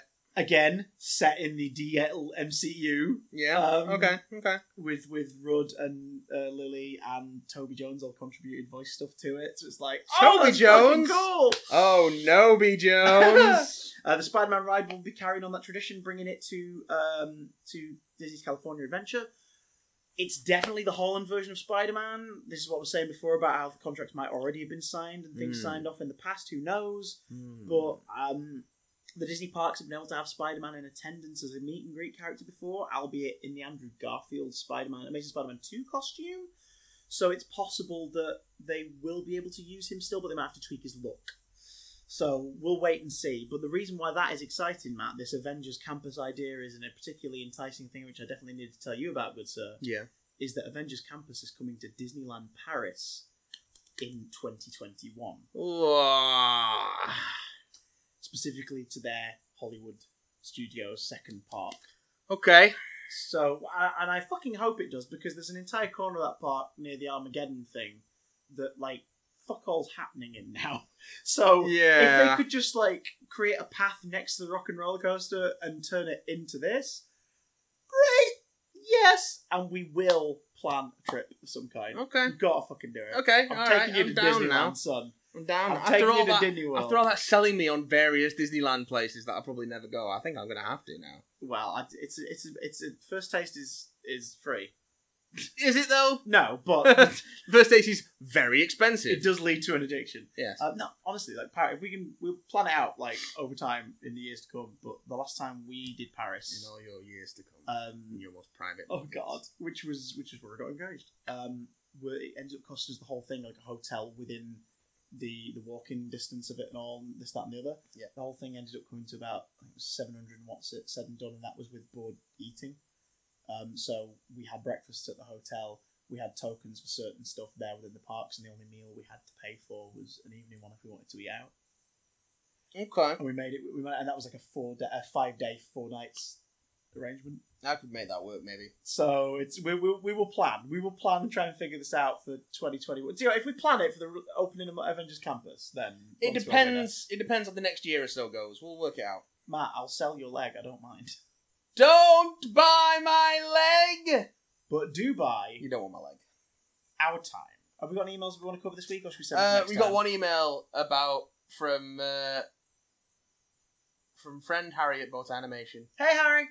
Just being like, oh no, Spider-Man's not in the MCU. How are you? So like, we're good, Harry. We're good, Harry. We're pretty We're good. We're pretty. We'll get over it. But Yeah. I'll leave you on this with that Spider-Man notion. Oh no. There was a Oh, lovely no. little point that a friend of the show, Lovely Phoenix. Lovely Phoenix. Remember Phoenix? I think Alarm alarm clocks. He tends to retweet a lot of Spidey content. He's very pro get Spidey out of the MCU. I don't completely agree on his stance, but my god, I love him and I love the posts he makes. Okay. He said he retweeted someone called Spider Matty. Not me. Pro tip for any future Spider-Man writers: never leave anything on a cliffhanger, because Spider-Man is cursed and the next part will be cancelled before it's resolved. Yeah. The ending of Spider-Man Unlimited there, Yeah. yeah. The ending of Spectacular Spider-Man Season 2. Okay. There we are. The ending of Far From Home. Yeah. The ending of MTV's Spider-Man, the new animated series. Yeah. Cliffhangers all round. Love Frickin' it. Amazing Spider-Man 2. There it is. Spider-Man, the animated series. Yeah. There we go. Web of Shadows' post-credit scene. Oh. Ultimate Spider-Man, the game's post-credit scene. And as they pointed out, Ultimate Alliance 1, of which Spidey was a premier character, Yes. frickin' ended with Galactus being teased. Yes. Which was then not followed up in the sequel game. Or the third. Or the third one, which now exists. So They could do that if they wanted to. They're doing DLC for it, so. Yeah, make Galactus a game. Don't make him a... Make Galactus a game. I'm sick of punching his face in Marvel v Capcom 3. Galactus. The game. If you have any other ideas for fantastic Marvel games that definitely won't get shut down before that time, then... Still sore about Marvel Heroes. Then... God. Please, tweet us at BigDamnCast. Email us, bigdamncontact@gmail.com. We will be in your ear holes again next week don't know what the fuck we're talking about. We haven't got there yet. It's anyone's fucking game at this point. But if you do also want some midweek content every Wednesday night at 8 p.m, what can they find on twitch.tv/BigDamnStream? Matthew Watson? 8 at the moment. It might be 9 p.m. We'll see. But yeah, keep an eye out on Wednesday evenings for my weekly Wednesday Warframe, where me and my lovely lady friend will do some Warframing. Gonna freaking... You're gonna LAN party that shit. You're gonna LAN party that shit, yeah. You literally are LAN partying. We are literally LAN partying. We've got 2 TVs, 2 PS4s. We get on, we Warframe, and you can come and join us. It's fun. It's going to be a good time for all involved. Yeah. But until next time, boys and girls, please no more conventions. Please. Oh God! Next week, can we just talk about like some new shoes we bought or something, please? I can't afford shoes anymore. Gotta save up for Paris, damn it! Bye.